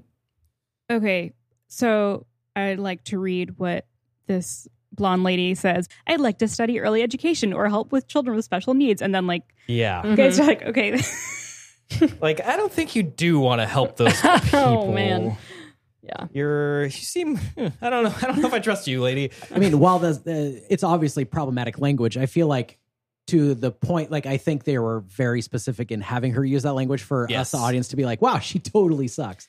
But I also wonder, because I remember in the 90s, the R word, which is what we're talking about here, she uses it very strongly, was very common to use. And it almost makes me think that, like, they weren't trying to make her seem terrible, because that's a very modern view of that exchange. Because back then, I don't know that they would have just been like, oh, okay. I mean, they would have been like, she's airheaded and maybe like ditzy, but I don't think they would have been, I don't know. What do you like? I think it was common but vulgar. Right. Like, I don't think it was ever like, people freely used that word, but I don't think anyone ever thought it was like, okay. Right. It just got worse over time to be like, wow, that is actually really fucked up, and we shouldn't just like let people freely use that word. You're right. I'm sure that even in the time, it was, despite the fact that maybe people used it, they were probably like, oh. Yeah. Like if you were in 5th grade, you used that word all the time because it was vulgar and it was like a curse word that you felt like you could get away with saying. Because it wasn't a real swear word like fuck. Yeah. Which is as real scary. as it gets. This is my favorite part of this scene. You here to see the great Pasadena pull a rabbit out of his hat? Magic act. How appropriately juvenile of you. I just like to say fuck Hannah, but the great Pasadena is a really good magician name. Yeah, it's great. Did you, earlier I talked about how obnoxious this music is. Did you happen to cap any of Joey's monologue? Because the music behind it is like peak awfulness. It sounds like a Hallmark movie turned up to 10. It is so weird. I got a different monologue later. I did get Joey's speech that she says at the end, at the final interview question. I got that one, but I didn't get this one here. Yeah. Either way, it's probably the exact same music. The music, it's just like that tinkly, tinkly, like a hotel lobby pianist music. That's how it starts. But then it becomes like, no joke, third act Gone with the Wind, sweeping orchestral notes. Like it is like, da, da, da, wow. I completely blocked that out.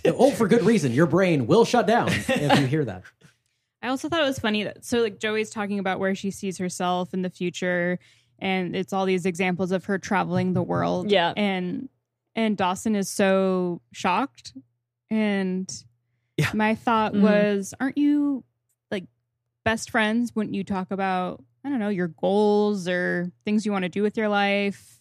And he's just like completely shocked that she wants to do all these things. Yeah, his reaction is like, oh, I mean, I know you talked about wanting to leave Cape Side, but I just figured you meant like to the house down the street. I didn't really think you were going to leave, you dumb idiot. Like, you couldn't ever do anything.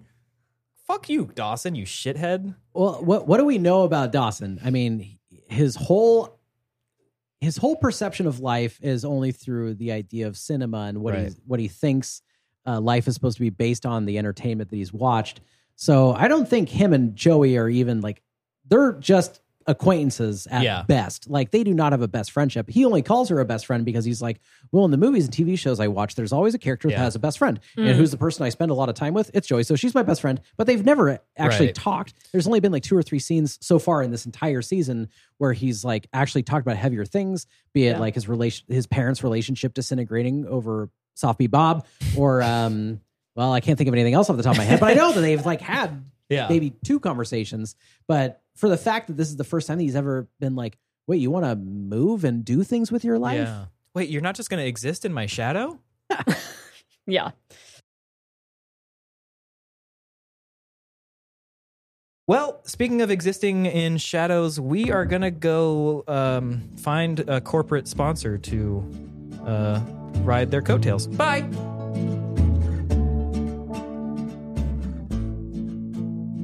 Hey, you Creek Freaks. Stella here. Did you know the #1 way you can help us grow is by telling your friends about the show? New shows like ours thrive on the power of word of mouth, which is why I'm here now asking you to please tell a friend about Freaks and Creeks. They don't even need to watch Dawson's Creek. It sure didn't stop us. Thanks for listening and for sharing the good word. Now back to the episode.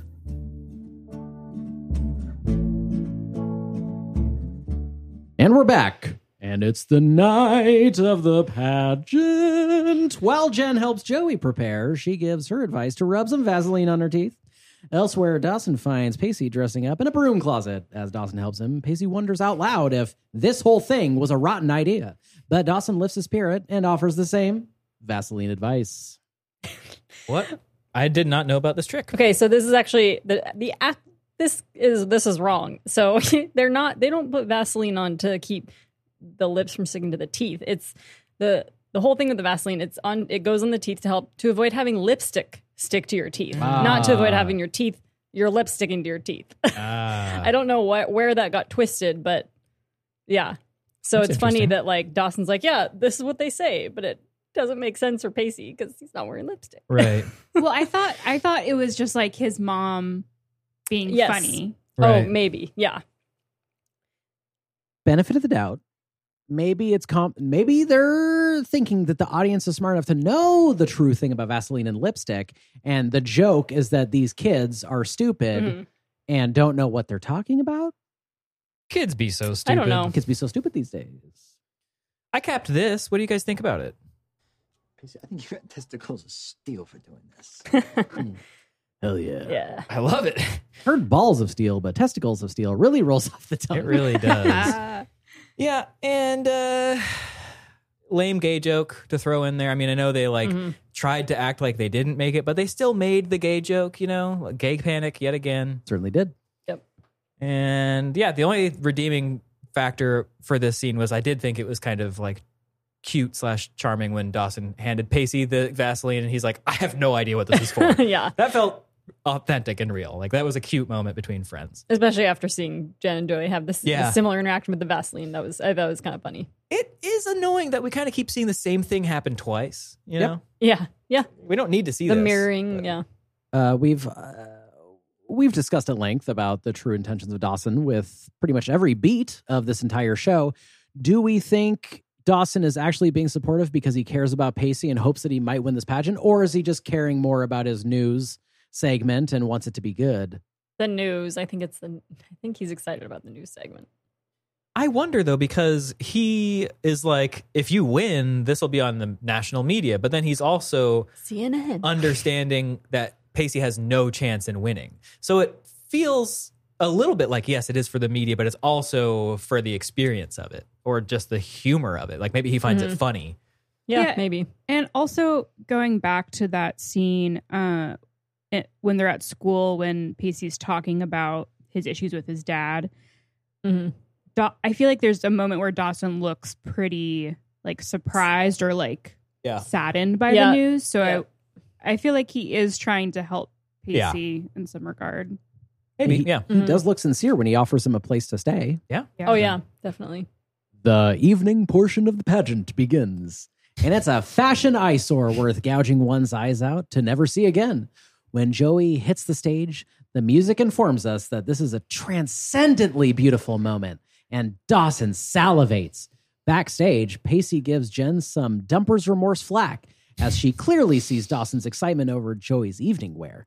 When Pacey hits the stage, the crowd erupts in earth-shattering applause. Yeah, I love the moment that Joey walks out and Dawson's like, damn, I gotta get on this camera. I know. Like, get out of here, cameraman. I gotta take over. It's just like, dude, the fuck? And then at the same time, as soon as Joey's done, he's just like, fuck it. And he just leaves. There's nobody manning the camera anymore, Dawson. What the fuck? Let's talk about the evening wear for a second. I here. love Joey's dress. Well, so before Joey comes out, we see a lot of other evening wear. We've got lots of dangly beads and rhinestones, bright purples and blues. Then Joey comes out, and her dress is starkly different than everyone else's. She's wearing I think it was black or maybe like a dark plum draped velvety dress with like a paisley pattern. Yeah. And it's more like kind of like flowy. So she definitely stands out among the rest. They also announce her as Josephine. Josephine Potter. So not herself, you know. Very much so. Yeah. Where's her family? Dead. Where's her sister? question. Working at the ice house.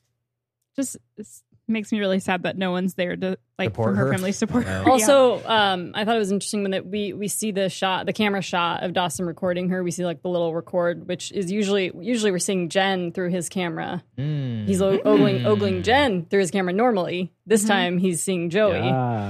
Yeah. Yas Queen. Joey's the only one that looks good. All the other women look like Loaxana Troy from Star Trek: The Next Generation. Yes. Very Love over the that. top. I liked Roberta Crump's outfit. I don't remember it. What was it? Very understated. I think it was like a blue, like dark blue velvet, and then it was like Right. lined with like very tiny rhinestones. Yeah. It was tasteful And had like little silver Straps. straps. Yeah. Did you say blue velvet? blue velvet. I did, yeah. I had the Monica Bellucci dream again. He's back. And she wasn't very made up, so I appreciated that too. She was, just that normal girl, but she's still like, yeah.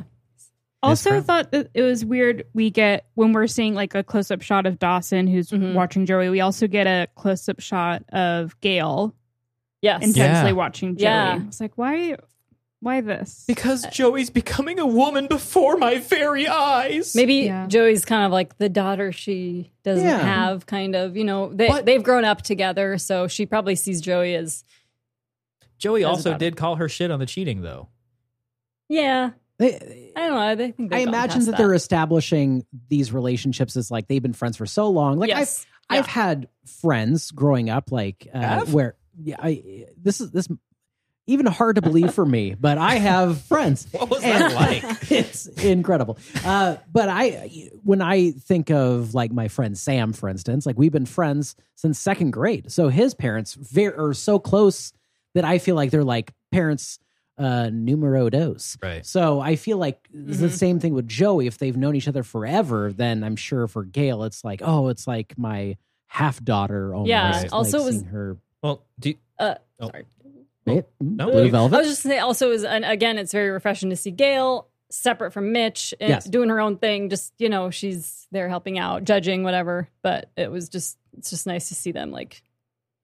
Yeah, I mean, I get Aside why from they're fighting. I get that they have a close relationship, but I just thought it was weird for it to be in the same kind of like montage of like seeing Dawson have this moment where he's like seeing Joey, and then we go and see Gail, who's also seeing Joey. I don't know. I Okay, just thought it she's- was like a funny juxtaposition. She's part of it.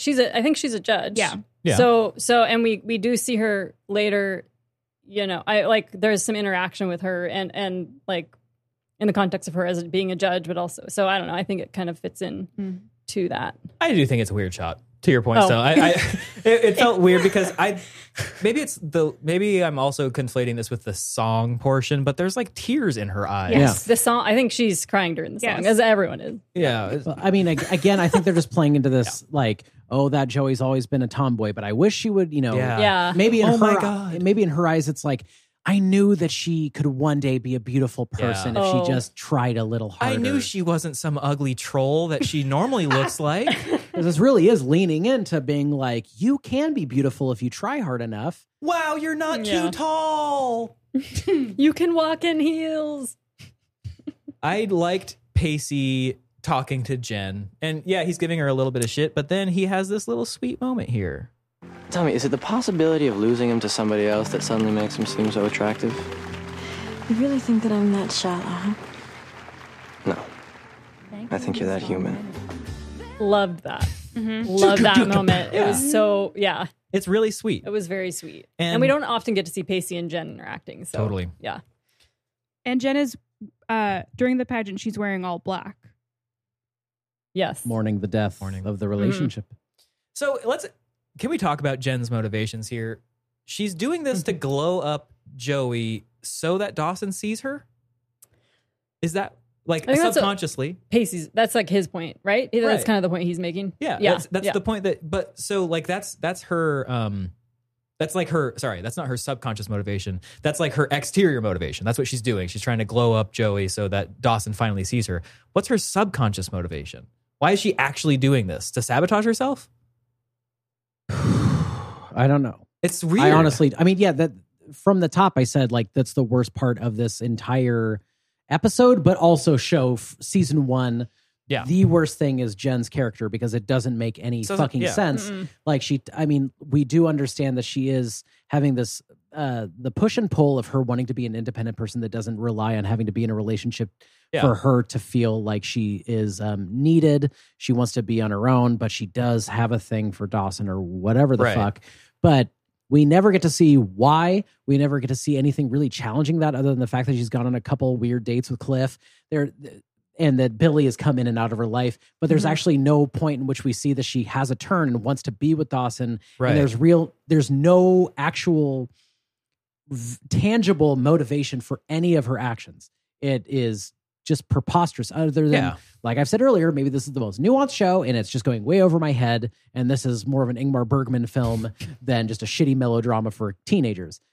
I don't know. Yeah. But Jen here, it does not make any sense. Like either way she loses. And if she is self-sabotaging, I guess that you could say something to that. But other than that, I don't know. Yeah, it's very strange. And especially when we just had this scene where where Jen says something to the effect of like, the entire time I was dating Dawson, I was worried that he was going to realize how beautiful you were. Yeah. And then she helps her. So Yeah. why It's the like, fuck are you doing this? right. Self-sabotage, Self-sabotage, yeah. sure, but then even in the moment, she's realizing this is the wrong choice. So it's. I understand the writing convenience of it. It's a great plot idea, but it just doesn't make a lot of sense to me. Using.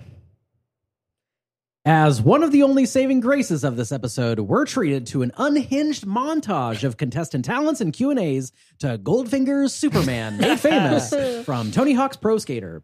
We get a taste of 5-star performances involving acting, contortionism, piano playing, as well as Pacey doing some wretched sort of stand-up comedy thing. As the montage concludes, Pacey asks Gail how she thinks he's doing, even though she thinks he's killing it. He's disappointed to hear that there's absolutely no chance of ever actually winning. Do you really think he thought he could win? Like, why would he think he could win?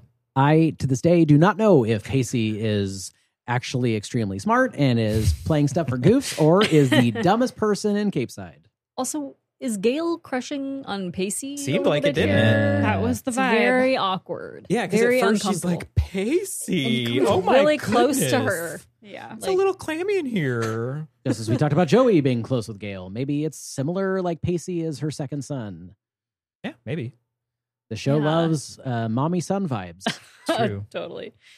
Man. So in this montage of the different contestants, so Cody, I think you had said that the lady that I talked about earlier who said those problematic things, that she was like the previous winner. But I think we see her do, like, she's the one that says, if I could talk to the Yes. governor. Maybe she looks similar to the previous winner. Yeah. Oh, I know who you're talking about. I'd tell him how he could lose she was wearing 30 black. pounds in 30 days. Yeah. Like gemstone black Yes, outfit. yes, yes. Yeah. Okay. And then so she says that. And then the shot of people applauding, Yeah. like Oh, yeah. genuinely, is just made me laugh really hard. It's like, yes, that's amazing. Yeah. Yeah. Wow. That you could do that. What? Yeah, let's shame fat people. Yeah. Fuck them. I can't God. tell this. I mean, we haven't even gotten to the fucking song yet and the reaction to that. But in this bizarre world, are peepers? Keep your peepers peeled. peepers from another period. Are people clapping out of sadness? Like I've gone to talent shows Yeah. in junior high and high Yeah. school where someone does a bad job and you're just like, Right. well, you still got to clap. Yeah. Like, is that what people are doing? But at the same time, people look genuinely moved by these comments. Yeah, I mean, I think it is in the scene where Pacey says, if the world leaders thing and how he would tell him about a country divided, whatever, blah, blah, blah. And if that didn't work, I'd just tell him I've got nude pictures of him. Yeah. The crowd goes fucking wild. Standing ovation from two women. And there's like three dudes in the back who are like, I'm not getting paid enough for this, but good job. It's just, to your point, why are you clapping? That's not funny. That's crazy reactions. I mean, unless you're like, if I clap, this will end. Yeah. But speaking of stellar performances, listen to this. Do you think I am a cow, blowing after the calf? Or a bitch with pups licking the hand that struck her? Watch and see. Love that. That was Hannah, right? I think that was Hannah. Was it? Oh, I think Hannah it doing the was. I performance? think Yes. it was. Yeah. Yeah. Wow. Yeah. Mm-hmm. It's like Billy Madison doing Shakespeare. Yeah. Am I a cow blowing at the wind or whatever the fuck she says? I loved it. Yeah. And she's wearing like it looks like she's wearing like medieval times clothing. Yeah, It's Yeah, like or she's like this a- princess that they're competing over. Like the Yeah. stereotypical like Shakespearean Yeah. wear. It's Yeah. so great. Yeah. That was funny. I love Pacey's speech. I'd like to tell my kids that you don't have to be the handsomest guy. You don't have to be the most intelligent guy. You don't even have to be the biggest football stud to be a damn fine Miss Windjammer. And the crowd goes wild. Whoa! Yeah. What's crazy to me is that everybody acknowledges that Pacey is the coolest, smartest, funniest, most entertaining guy there. Everybody loves him. And they're still like, yeah, no, not going to happen. You know what it reminds me of? Does anyone remember the 2008 presidential debates between Sarah Palin and Joe Biden? I can see Russia from my house. Yeah, it's just as bad as this montage. One of my favorite parts was the question was, do you believe in gay marriage?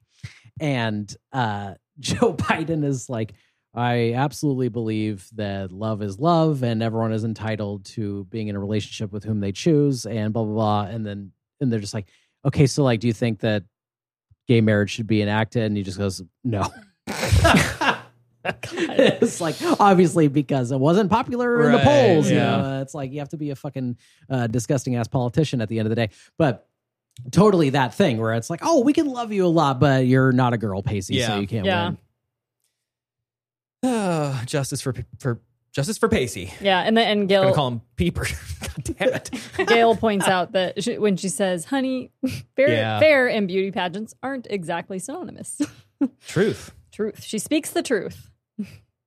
When it's Joey's turn to perform, Jen gives her a bit of encouragement as she walks out. Dawson and Jen get some alone time where Jen begins to reveal she might want to be more than friends with him, but the room is silenced as Joey opens her mouth, and out of it, a performance of On My Own from Les Mis spills into our ears for what feels like 20 straight minutes. As she concludes, the audience bursts into rapturous applause, tears clearly seen in the eyes of everyone in the room. Singing On My Own from Les Miserables, Miss Josephine. Les Miserables. On my own, pretending he's beside me. All alone, I walk with him till morning. Without him, I feel his arms around me. And when I lose my way, I close my eyes.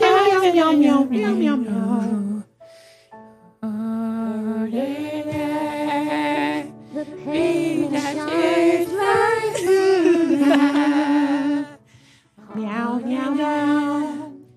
A misty in the river. So when we watched this, we were in shock. Was it real? I mean, we did wonder if this was Katie Holmes' real voice. Oh, it is. Okay, It sounds like her too. Like yeah. you can hear her speaking voice in that. It's not her speaking voice, but yeah, you can kind of hear her in that. Okay, so yeah, we weren't sure. I tried to find stuff. And I couldn't find anything super concrete. You guys did maybe? Yeah, I did some research. Yeah, and what I turned up. Granted, it's really hard doing research for this show. I think, as we all know, because it's been off the air for a long time. There's tons of spoilery type shit. And even when you find something that's very specific, they find a way to weave in stuff that is like 5 seasons later. But from what I found at this point in time, I think Katie Holmes is like 17 years old when she gets cast on this show. Maybe she's 18 by the time this is being filmed. But, I think maybe she had some musical theater experience before coming into acting. And I don't know if she volunteered to do this or if they asked her to do this, but that is her really singing. There's an article that talks about it later that she actually sang. There's multiple articles from fans written about how this is her real voice. And I believe that she's confirmed in an interview that this was her real performance. So this reminded me of Britney Spears, because when you hear her sing in her produced, in the majority of almost everything that we've heard of Britney Spears so far, she has a very high voice in the way that she sings. But if you actually hear her quote real singing voice, which she's actually released like some clips recently, it's a lot lower. Right. So it was like, yeah, she's doing this like I feel like she could sing lower, but she was singing higher. I don't know. It was very odd. It sounds like, I know we're going to talk about Twin Peaks again, but it reminds me of James Hurley, Just You and I, totally, where it's in that like upper register because it's getting like artificially pitched. Oh, that's what it sounds like to me. It's like on my own. Yeah, like it doesn't even. I mean, I can hear how it is her, but at the same time, it's like was she directed to sing in that register? Or is that just how she thinks that it? I don't know. I'm not sure. I'm not sure. Speechless. Like, was it supposed to be bad? No. No. This is not played as, no, because the audience response is that it was good. They were losing their minds. Yeah. They cannot believe there's Joey not a dry eye in the fucking crowd. And look, I've done a lot of musical theater in my life. I never did Les Mis. And in fact, Les Mis is not my favorite musical, but this is like a really important song in the musical. It's a very recognizable song, and Joey is doing a very different take on it. It's very dramatic. Very dramatic, and she's like... Normally. Yes. Yeah. Yeah. And she's like singing like a little baby doll.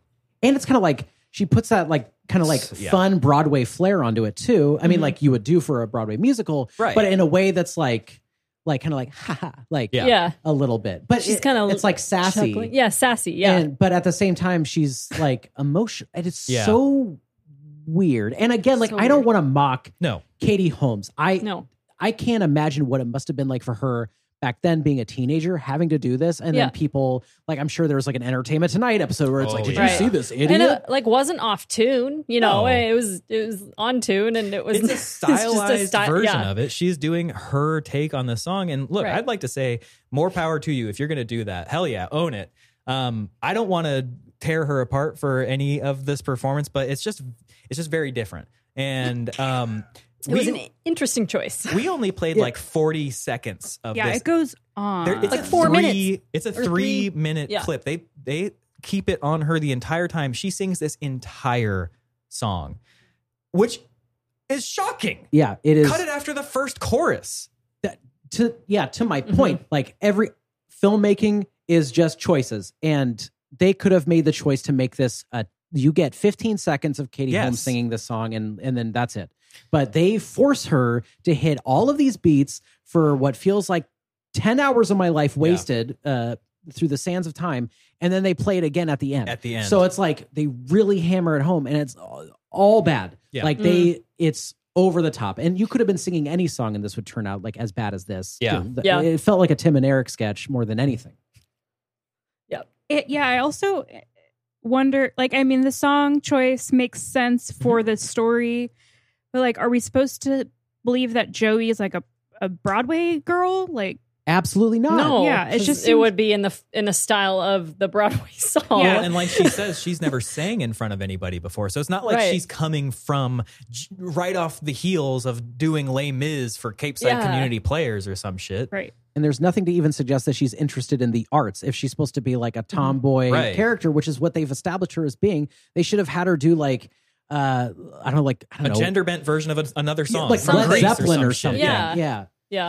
Yeah. I mean, look, so in musical theater, you know, everybody, the reason that musicals happen is they're articulating their emotions through song, right? And so to Cody's point earlier about the score, it's always telling us exactly what we should be feeling and thinking. There is no subtlety here. There are 15,000 better musical numbers that deal with this same subject matter that are not this on the nose. That probably would have been a better mix for it, aside from the fact that Les Mis is fairly popular in the 90s.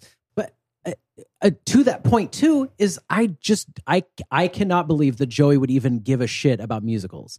Yeah. Like there's nothing about her character that says that she'd be interested in Les Mis or musical theater whatsoever. Maybe it was Jen's idea. Which brings me to a thought I just had. Okay, so New York Girl. Yeah. So Dawson, in this scene, they're watching Joey sing.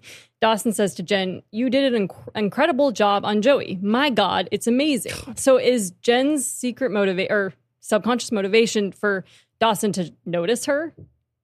She did an amazing quote. She did an amazing job on Joey. Like maybe he would, it would bring Jen and Dawson closer together because he'll never act on. Sure. You know? It was just a thought I had that with that quote. It's just such a like strong line. Like, also, my God, it's amazing. It's amazing. Not she's amazing. Like, it's amazing how you did a good job on Joey. So it's like when at any sporting event when they give the main trophy to the owner of a team instead of like the actual players. Yeah. Dawson finds Pacey practicing his magic tricks in the broom closet, and he's pissed. He explains how he truly feels as though there's nothing to lose, as he has no chance of winning. Moments later, the pageant announcer lets us know that Pacey has changed his talent to a dramatic interpretation, and we're forced to watch Pacey do a reinterpretation of the famous freedom monologue from Mel Gibson's Braveheart, in which he directs his misgivings at the pageant judges. People, for some reason, still applaud. Yeah, they really liked it, I guess. For me, to each their own about things that annoy them, but for me, there is absolutely nothing worse than a Forrest Gump or Braveheart reference. I don't know. It just like, it's skin crawling to me. Like, I would rather hear a Borat, Austin Powers, Napoleon Dynamite impression come out of your mouth for the rest of my life than ever hear someone say "Run, Forrest, run" or someone yell "freedom." It is just like agonizing to me. You know what I have to say about that? My wife. Life is like a box of chocolates. Oh. You just don't know what you're going to get. I have never seen Braveheart or Forrest Gump. You're fine. You've never seen Forrest Gump? I've never seen it. But so, I didn't, when this was happening, I didn't know what was going on. Oh, wow. I've never seen Braveheart. You're but I saw Dawson loved it because he got his movie line in. Yeah. Which, Pacey Witter's 7 feet yeah. tall. The thing that also just like annoys me so much too is that Braveheart came out in 95, so this is a 3-year-old reference. Like no one gives a shit about Braveheart anymore at this point. But isn't this in the peak Mel Gibson trajectory? Is this peak Mel Gibson in 98? Because what happened in 98? Well, I'm just saying, like, I feel like there was a time in American cinema where Mel Gibson was in fucking everything, and it was after Braveheart, certainly, where he was just coming up in all these different movies. And I feel like it was in, especially like the late 90s. I can't tell you a single movie that he was in, but I just feel like there was a period of time where Mel Gibson was everywhere. I don't know, because it's like when did Lethal Weapon 1 come out? Was that 84? Lethal Weapon 1987. 87. Wow. Okay, so it's earlier, like yeah, because like for me, it's like he does Mad Max and then like the rest of the Mad Max movies, and then he has the Lethal Weapon series. Right. And then I feel like he came into his own with Braveheart because he directed Maverick. that. Right. And then, Maverick 2. And The then Patriot. And then oh yeah, I feel like after Signs, his career kind of slowed down a little bit. What are you talking about? The Passion of the Christ. As a director, he's not in it as an actor, though. But I feel like his career thankfully died when he went on an anti-Semitic rant to a police officer. And now he's, nowhere to be seen. Been canceled. No. All right, so listen to this. Well, I'm not William Wallace. No. But I am Pacey Witter. Pacey Witter's 7 feet tall. So they say. So they say. And they say that this Pacey Witter is a dangerous man who slaughters Capeside residents by the dozens with... Slaughters?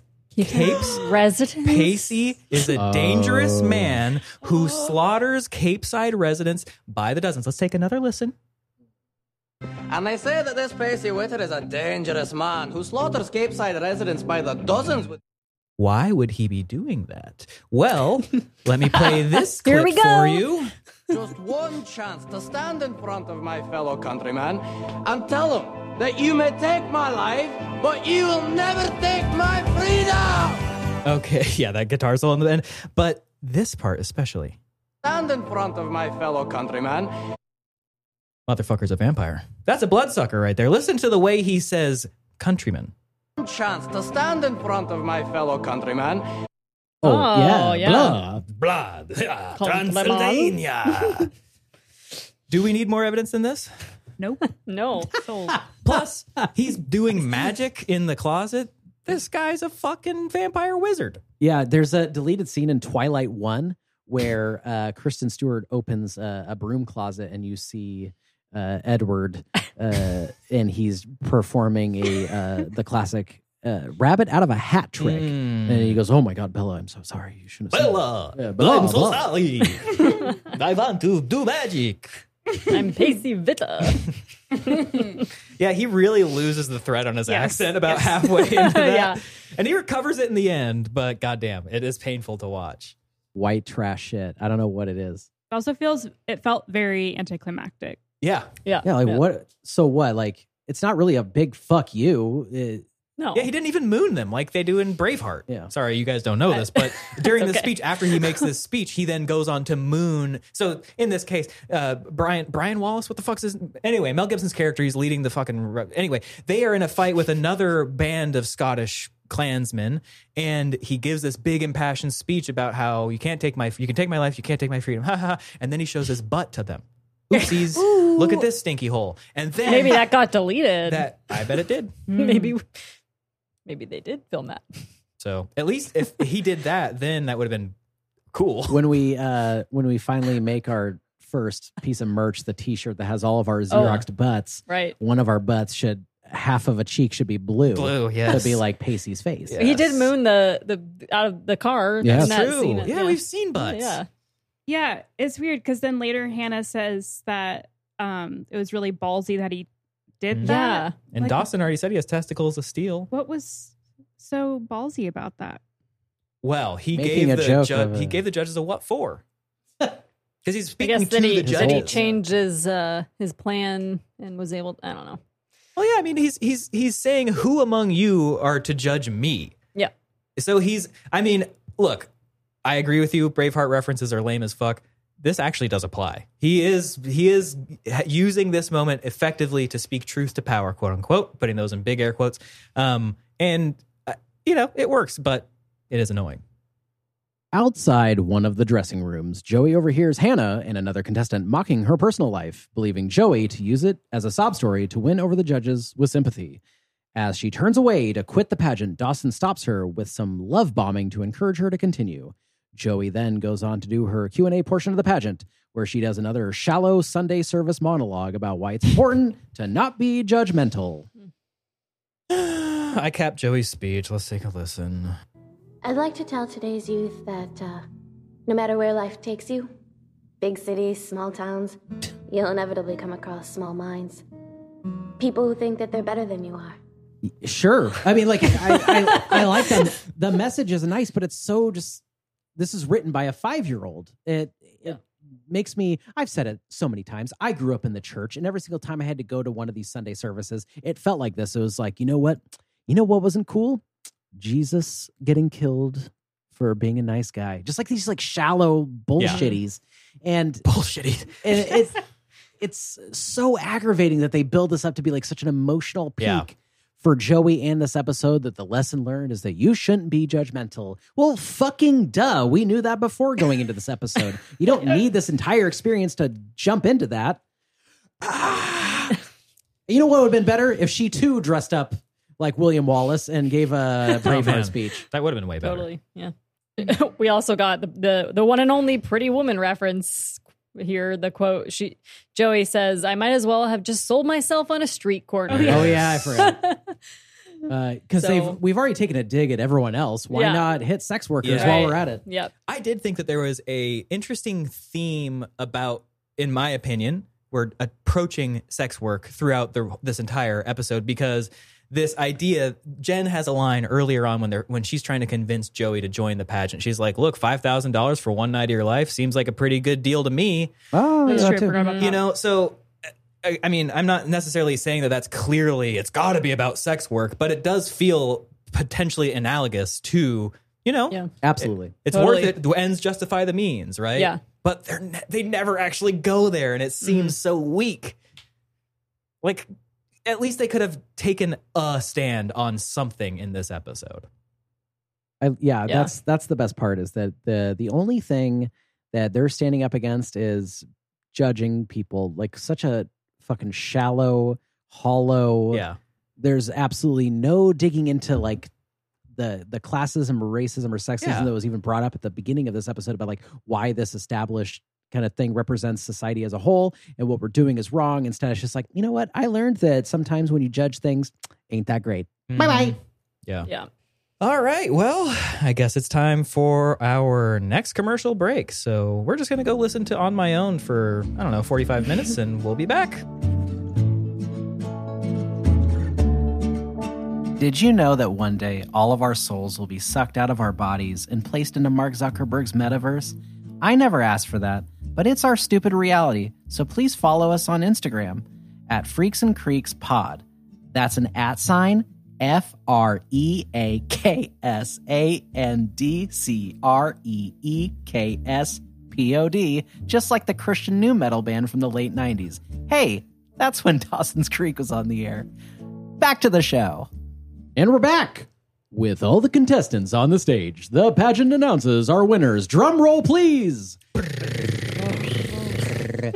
Third place, Hannah. Runner-up, Joey. And first place, Roberta Crump. Outside, Gail leaves Dawson and Joey alone, where Dawson grabs her hand and begins spilling his love beans as Jen watches along before leaving. When Dawson and Joey park themselves on a bench, Dawson spills even more love beans on how he sees Joey in a whole new way. Joey gets up, stating it doesn't feel right, as this really isn't her, but rightfully points out also that it shouldn't take having to glam up to get his attention. Although he states he doesn't believe they can go back to who they once were, and asks not for her to walk away, she does. On her own. On my own. So Joey's prize was a free day of beauty at Betty's hair barn. Yes. Love that. I love that because it's like, look, you old toe. Why don't you go get pretty? Old even Toad. worse, Hannah's was tickets to the theater for a midweek match On Tuesday, valid Tuesday for or any the- Tuesday or or like Thursday during matinee. school Yeah. or whatever. Like, oh, cool. Also, I live in Connecticut. Yeah, so. exactly. She doesn't even live there. That's so funny. Having watched this a couple of times, I didn't even notice how insane those prizes Yeah, are. yeah. And then Roberta, when they put the tiara on her, it's like completely crooked. Like, I don't know if anyone noticed that. It's like to the side. Yeah, it's it was like the way that we all wore our hats in the early 2000s, how they all went off on the side, you know? Very It's cool. Very cool. Yeah, I feel like they really put all their effort into the prize for the winner. That everybody else are like, I don't know, got some old tickets, I think. Betty's Hair Barn? I feel that's is that also a trope? Calling something a hair barn in like other things? I in feel other like I've heard shows? that before, Yeah. like in Schitt's Creek or something. The salon is something yeah. like that. You know what I mean? Yeah. I think it's like a way to show like white trash, Yeah. like small town Totally, hokey. yeah. We may like to chew on our toenails, but we also like to get dirty. That's a hair barn. Hair barn. Hey, And Josephine, Betty's. you want to go down to the hair barn today? And And it's get like a Betty's perm? house. No joke. Like if you were to start like a crust punk band right now, Hair Barn, Yeah, is it's pretty cool. Pretty cool. I'm sorry if I offended any of our Southern listeners with my bad accent. So back to my wardrobe and costuming. Here is an example of what I'm talking about. So in this case, Joey is still wearing her evening gown. She is very glammed up. Obviously, she just got off of this. I'm talking about when they're in the yacht club talking, spilling their love beans. And then Jen comes out and she observes them from the top of the dock, much like in season 1, episode 1, where they go to the movie theater and Joey peeps on Jen and Dawson from behind the street lamp. Yes. And then walks away. So we're getting almost, it felt to me very much like an homage to earlier in the season, but now the roles have been reversed. And to put, even more into this, Jen's outfit looks very similar to an outfit that Joey would have been wearing earlier on, and Joey's all glammed up as if they have fully replaced, like Traded changed places. Yeah.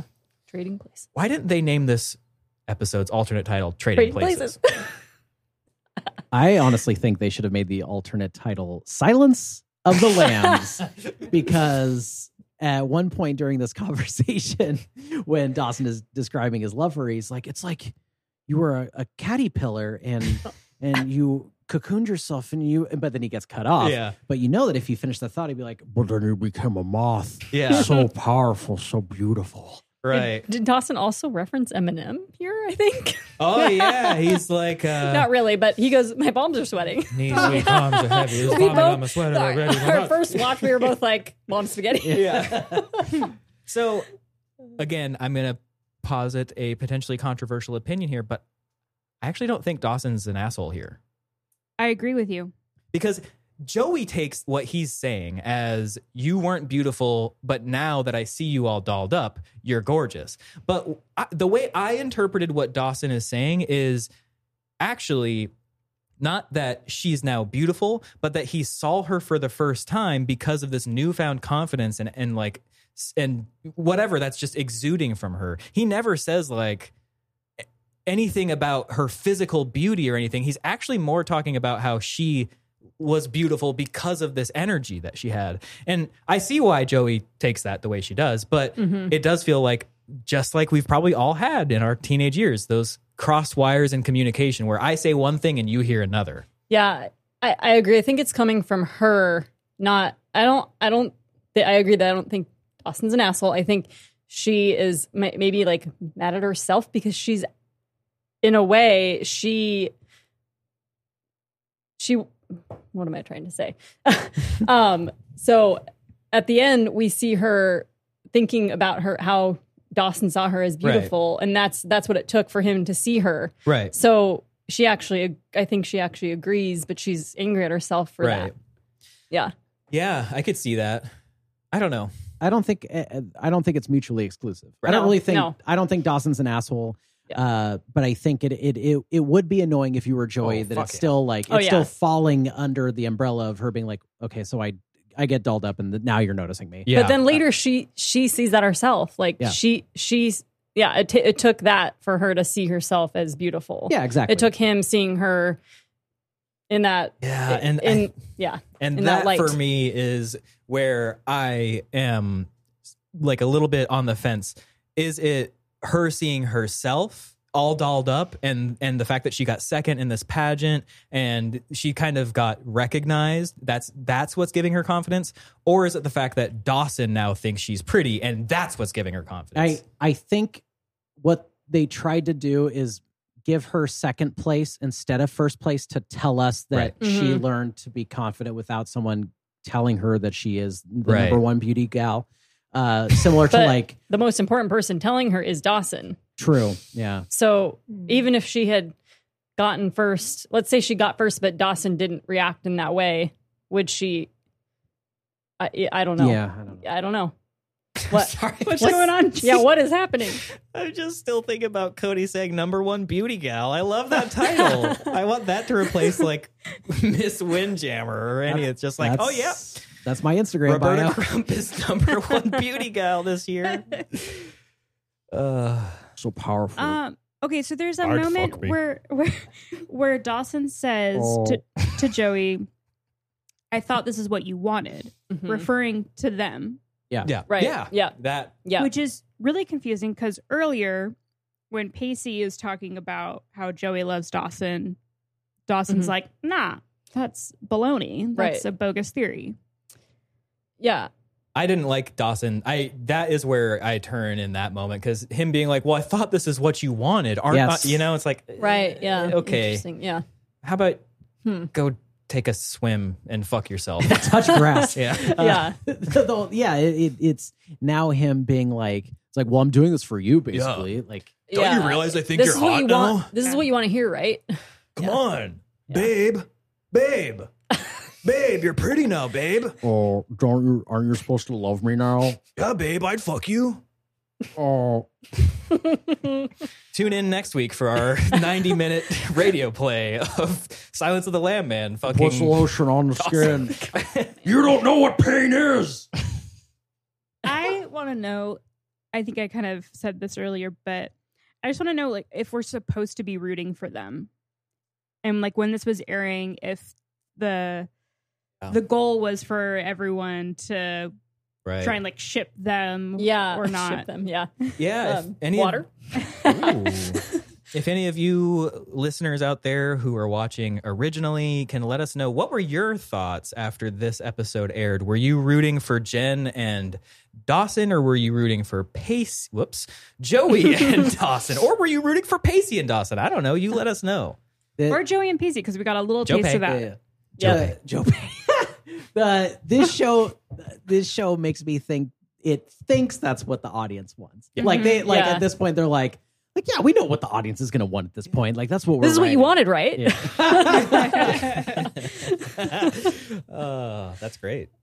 I've been watching so much wrestling lately that pro wrestling to be specific, that I love it because it's so much more dictated by what the audience wants. Yeah. Like even if pro wrestling's trying to push a narrative, if the audience hates it, they'll just boo. And so they're just like, God damn it. Okay, now we have to change because the audience doesn't want this.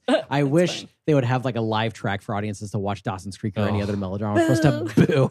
I wish Dawson's Creek was filmed in front of a live studio audience. That would be fun. I wish that they would wrestle more. Well, Joey and Dawson do. That's true. That's very true. I guess the other piece of this is like Joey not really being willing to talk about the situation. And I don't know. It's like, I understand where she's coming from and that she doesn't want to wait around for him. I don't want to wait. Exactly. But it seems a little unfair to just like dismiss his feelings right away and kind of walk away from the situation when this is a new feeling for him. Yeah. And I don't know. Yeah, he's kind of trying to go about it the right way. He's like, Yeah. actually, I think we should talk about this. Mm-hmm. Yeah. And what was confusing for me is she's like, I have to walk away now, which feels like a breakup thing, right? In the moment, I'm like, oh, okay, so they're done. They're never going to speak again. I know they are. And she gives his coat back. So that's like the ultimate, like, see ya. I don't want your sweater anymore. Do you think Weezer wrote Destroy My Sweater because of this scene? Yeah, that was like 3 years before this, but yeah, I'm going to say yes. They got an early cut, I think. When did Blue Album come out? Was that 94? I think you're right. Yeah. Uh-oh. no. She's listening. Sorry. What do you want? Please tell me. Please free me from my digital prison. I'll answer whatever you want, please. Pacey and Hannah find each other on the docks and commiserate over each other's pageant loss. She gives Pacey kudos for his bravery, and they launch into a discussion on wishing that each other's lives. When Hannah reveals she never gets to be home, they laugh over their grass is always greener situation. Okay. Bye, Hannah. Yeah, this would be a good scene if it weren't for her being terrible. Like, it reminds me so much of Hurricane with Grandma. Oh, yeah. Totally. Yeah. It's too little too late. Yes, exactly. You know, like, okay, cool. This is a sweet It's like, moment. It's I like supposed to this. be cute, but like, no. But you're a shithead. I don't like you, so I don't care. There's no journey for her character of learning from her mistakes. It's just like, well, you might be a transphobic, homophobic, pile of shit, classist asshole, but you're still empathetic and fun. Oh, you poor baby. Your parents don't really like you that much because you're not as good as your family. I guess that excuses your hate of everybody else. Also, I just like love like her siblings. Yeah. Like, oh yeah. How old are they? Like one of her siblings is a CNN news correspondent. Right. Yeah. And, like one of them is in like the tennis circuit. Yeah. Whatever. Right. One's Maybe the she's one of president. the maybe she's one of the Succession kids. Oh Yeah. yeah. Back at Dawson's, our hero stands stoically in his yard when Jen interrupts him. He lets her know the news story isn't going to go anywhere, and when they sit down, Jen goes into a spiel on how she really didn't have a good reason to break up with him and asks for another chance. Dawson can't believe it. He tells her that it isn't the best time and that he has some things to figure out first. When she leaves, we enter into a bizarre back and forth montage of Dawson sitting on the steps and Joey in her bedroom combing her hair before sleepy time as the audio of her Les Mis performance from 20 minutes earlier begins to play over the sequence. Both Dawson and Joey begin to smile, and we fade to credits. Okay, so I think the first thing I feel pretty frustrated with is Jen. Okay, Jen and Joey supposedly have this like bonding experience and are friends. Jen witnesses the interaction between Dawson and Joey, clearly like having an intimate moment. And then Jen goes to try and get back with Dawson. Like, yeah, it just doesn't make sense for her character. And I just really would have liked for her to talk to Joey and be like, hey, what's going on between the two of you? I'm having feelings for him. Yeah, this can't bode well for their friendship. Yeah. That Jen is this whole episode has been trying to like develop, or you know, with Joey. Like, what is she thinking? Yeah, she immediately goes and undermines her new friend that she put all this effort into. And, I'm like you've already said, Cody. It just doesn't make any sense for her character. I feel like it just contradicts everything. Yeah. It's so frustrating. It's every very frustrating. theme that is introduced in this episode and in the first season itself is just ripped right out of the scalp of its being. Yeah. It does not make any sense. Really doesn't. But at least we get to hear that song again. At least, yeah, exactly. It's the reprise that none of us knew we needed. That back and forth is one of the most strangely edited things I've seen in the show so far. And then it ends so abruptly. So she's looking in the mirror at herself. She pulls up Joey. She pulls her hair up like as it was earlier in the evening to see herself as, quote, like more glamorous as she was earlier in the evening. And then she smiles as if she's like thinking like, oh, I am pretty. I was like, That's all it takes. Yeah.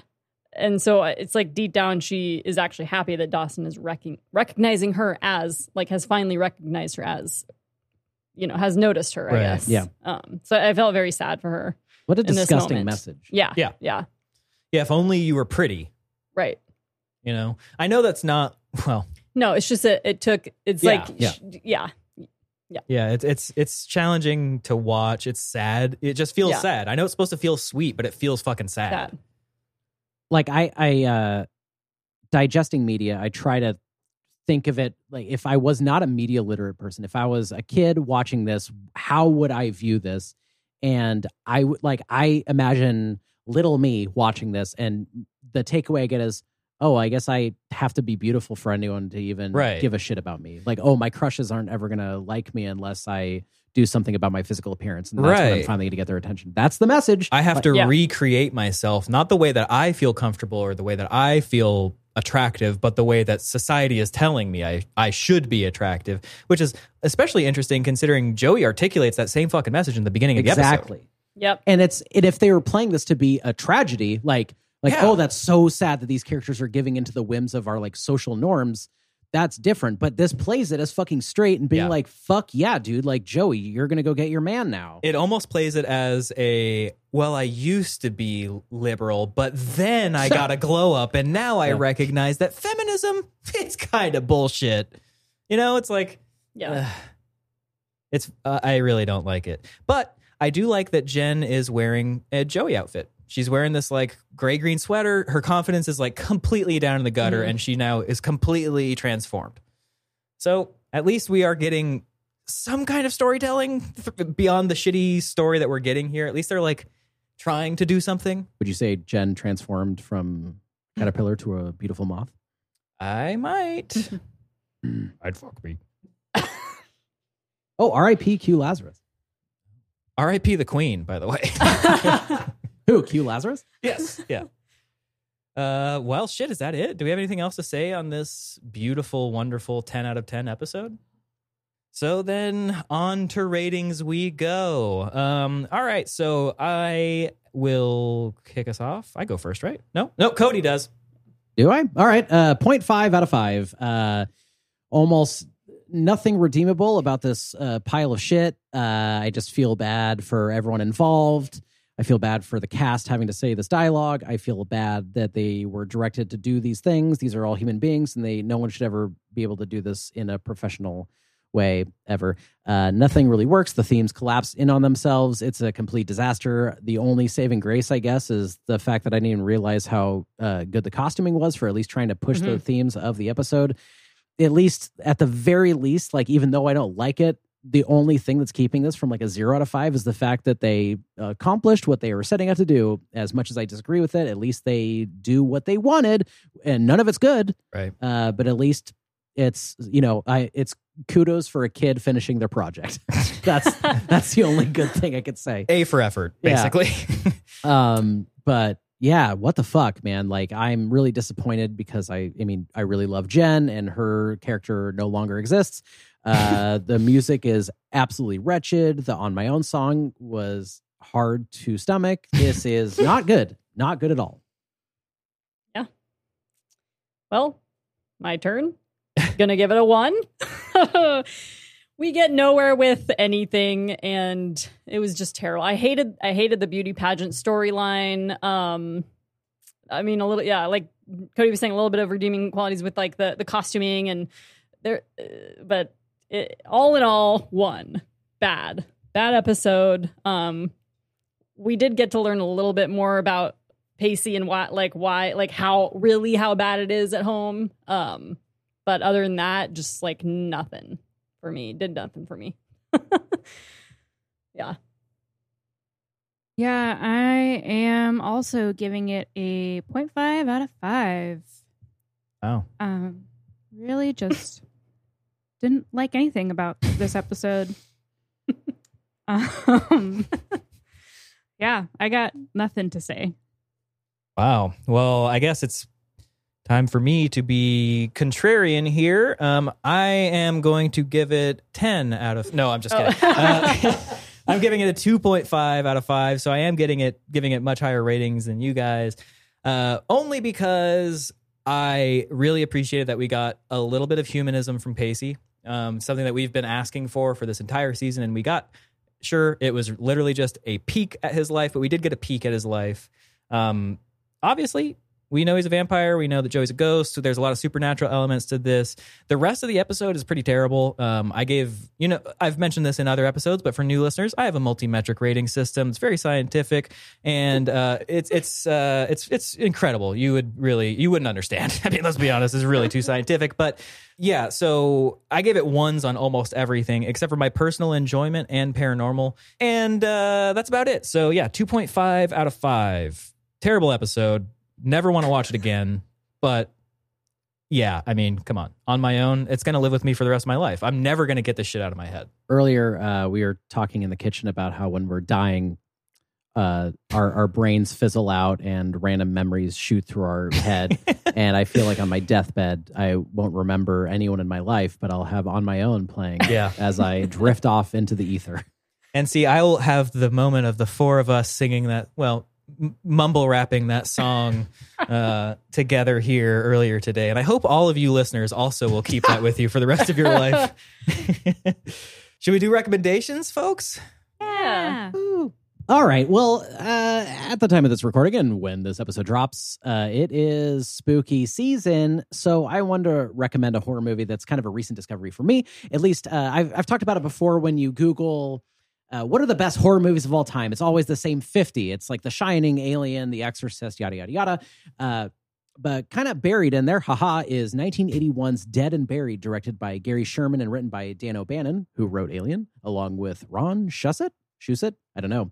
The premise is, after a series of gory murders committed by mobs of townspeople against visiting tourists, the corpses appear to be coming back to life and living normally as locals in a small town. It stars James Ferrantino as the town's sheriff who's investigating the disappearances and unraveling the mystery. It's deliberately paced with a foggy coastal vibe similar to John Carpenter's The Fog that adds to a really cool, spooky atmosphere that I love. I really like coastal horror. It kind of reminds me of the great Midnight Mass, which I finally caught up with recently.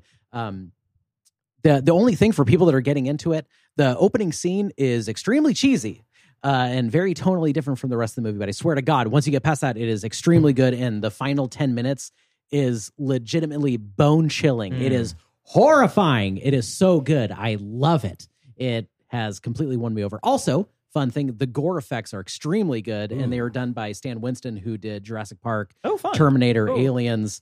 It's practical then. Yeah, it's practical, and it looks so good. That's awesome. And what was it called again? It is called Dead and Buried. Dead and Buried. I love that. That sounds great. It's very low budget. It kind of looks like shit, but there was a recent 4K release that really cleaned it up, and it just looks so good. That's awesome. Cool. Is it available streaming anywhere? It's available streaming everywhere. It's like one of the, I don't know what it is, but it's one of those movies where it's just like the rights must be just like up in the air. So it's on Shudder, Amazon Prime. You can find it anywhere. And it's also I don't know if it is like a subgenre of itself, but I love agency horror where it seems like someone's life is being manipulated and you as the audience, you're watching it happen and there's just like nothing you can do. Like Rosemary's Baby or even Hereditary. It's just like, fuck, like, oh, I don't want to watch this happen, but it's just happening, baby. And would you call It Follows an agency horror film? It's like a sexual horror, but yeah, like in a little bit, because you just know that it's following and there's nothing they can really do about it except for the one thing, the one rule in that movie. So you're just like watching as it just happens. I'd put that in there. Yeah. I love It Follows. This sounds right up my alley. So we're going to add this to our list and probably watch it very soon. It's very cool. Hell yeah. Cool. Okay, my turn. I am going to recommend a show on Netflix called Glow Up. This is a reality competition show where 10 aspiring makeup artists, which is referred to as MUAs, navigate challenges to win a career-making opportunity in the beauty industry. It's actually a BBC show, so it's British. So this is basically what British Bake Off is to bakers, Glow Up is to makeup artists. A lot of the contestants are self-taught and have never done makeup on someone else, but they're being put in front of models with a time limit and creating some of like the most amazing makeup art that I've ever seen. Some of the challenges range from prosthetic face makeup to gore to full-on like body art. So there's a host, 2 judges, plus usually a guest judge from the industry. And then, so one of my favorite things about this show is when someone like hits it out of the park with their creation, one of the judges, Val Garland, gives them a quote, ding dong. This is where that ding dong comes from. Yeah. So it's basically like, that's like a Paul Hollywood handshake for those of you who watch British Bake Off. Anyway, yeah, it's super entertaining and just like easy to throw on. We can't think of anything else to watch. So when Jen was doing Joey's makeup, she should have said ding dong. Ding dong. Knocked it out of the park. Dawson should have said, that's a ding dong. Yeah, and like you mentioned, Mel, the horror makeup and the gore makeup. So cool. Just like some of the looks that they create are absolutely incredible, and it very much fits in with this practical makeup that you were just talking about from Dead and Buried. Yeah. It is it's incredible to see the way it's done. When you read about movies and actors having to sit in a chair for 6 hours to get their makeup done for a show, it doesn't really make sense until you watch something like this and you're like, oh, okay, this is why it takes so goddamn long. Yeah, and they're under a time limit and they're still like pulling off these amazing creations. Very, very cool. Yeah. There's a new season out, right? Yes, new season just came out. There's 4 seasons. So wow. Go binge it. Yep. All right, I am recommending a new album from one of my favorite artists, Charlie Crockett. His new album, The Man from Waco, was just released a couple days ago, and he, no King Giz over here, but this is his 11th album since 2015. Oh, which seems like a fair amount. That's extremely intense. Definitely. Yeah. That's a lot of records. Yeah, he's become one of my favorite country musicians over the last couple of years. And to clarify, I love country music. I'm not into like top 50 Billboard country music, like bro country or whatever. That's not the kind of country music this is, or that I like.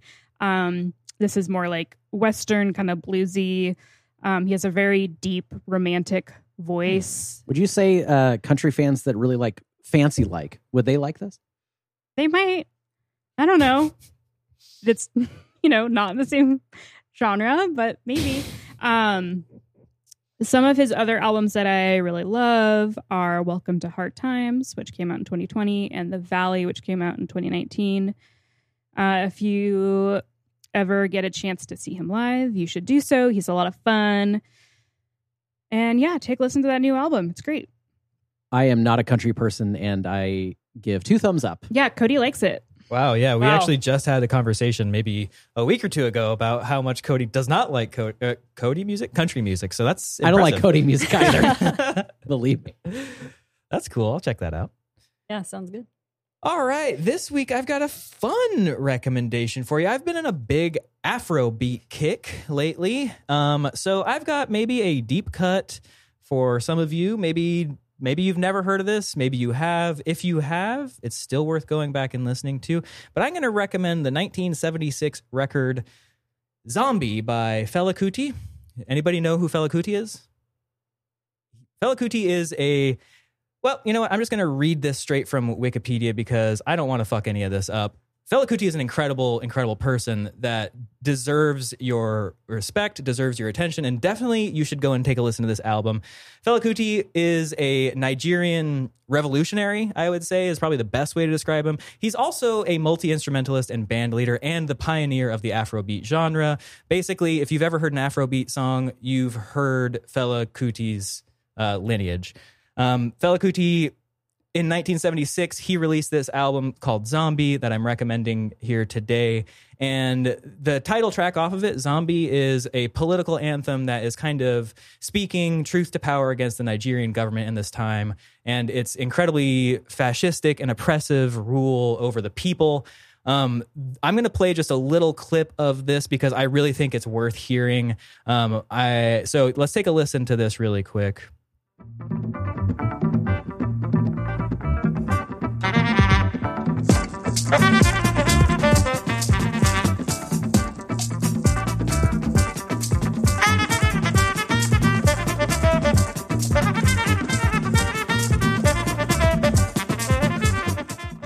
So you just keep playing that. Sick as hell. Yeah, we're done with the podcast. It's fucking nasty. You got to go and listen to this. So if you've never heard Afrobeat, that's it. It's a mix. The best way I can describe it is it's a mix of like Western African music. It's a mix of jazz, and it's a mix of like blues and rock. You mix all those three together. Often there's a big horn section. There's awesome synthesizers because, the time period that we're looking at, it's the kind of the birth of the synthesizer. And you just go and listen to it. It's an incredible album. So Fela Kuti, 1976, often it's cited as 1977 because it was released then. There's an edited version of that song that's much shorter, but Fela Kuti is known for expansive jams, 30, 45-minute songs that are just absolutely insane. So yeah, go check it out. You'll love it. If you like Vampire Weekend, everything their music is based on Afrobeat. So yeah, and actually, you know what? I'm just going to throw this out there as well. If you like this band, if you like that album specifically, I've got another song for you to check out. It's a song called Ice 5 by King Gizzard and the Lizard Wizard. It's their most recent single. It's coming off of their new album that's releasing in October, around the time that this episode is releasing, and it has some incredible, deep Afrobeat references and inspiration, and it's pretty incredible to see a band like King Gizzard, who is traditionally a psychedelic rock band, make this big divergence and go in a totally different direction. And Ice 5 is fucking killer. If you like jam music, you should check it out. If you've been turned off by the abrasiveness of earlier King Giz, but you like to get down and groovy to some improvised jams, you should check it out. Also, when you were talking about this music, I thought you were talking about Fulci's Zombie 2. And it sounds so similar, the Italian fake sequel to Dawn of the Dead.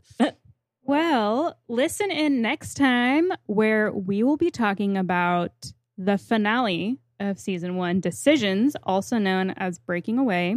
The synopsis reads, an offer for Joey to study abroad forces her and Dawson to reconsider their feelings for each other.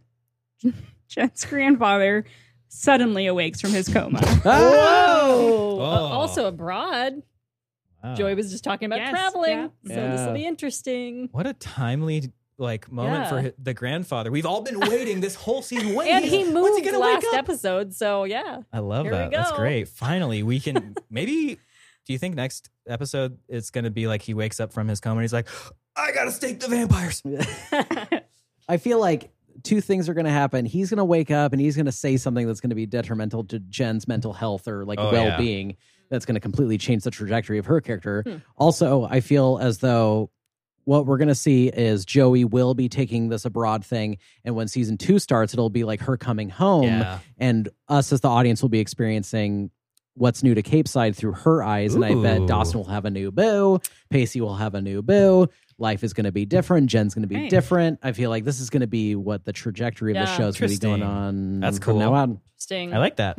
Whole new world. Right? Yeah. Whole yeah. new I was going to say, or Gramps wakes up and maybe we'll find out that Jen is actually very close to him, a lot more close to him than she is with Grams. And she kind of has been confiding in him. Yeah, that's true. So we saw he's her in his coma, so maybe he'll be like, scar. I heard what you said, and who knows? Oh my God, what if he wakes up and he's like, God is dead? Yeah. I splits wish. up that house. All right. We shall see. Thank you all so much for listening. If you've enjoyed the episode, go ahead and subscribe to our show. I'm sure you already are. If you want a little bit more of our Freaks content, join us online. You can find us at freaksandcreeks.com. It's our wonderful website. Go on over to our Instagram at freaksandcreekspod. Or if you would like to write us like our good friend Chris did, go ahead and send an email to show@freaksandcreeks.com. But otherwise, until next time, bye-bye. Bye. Bye.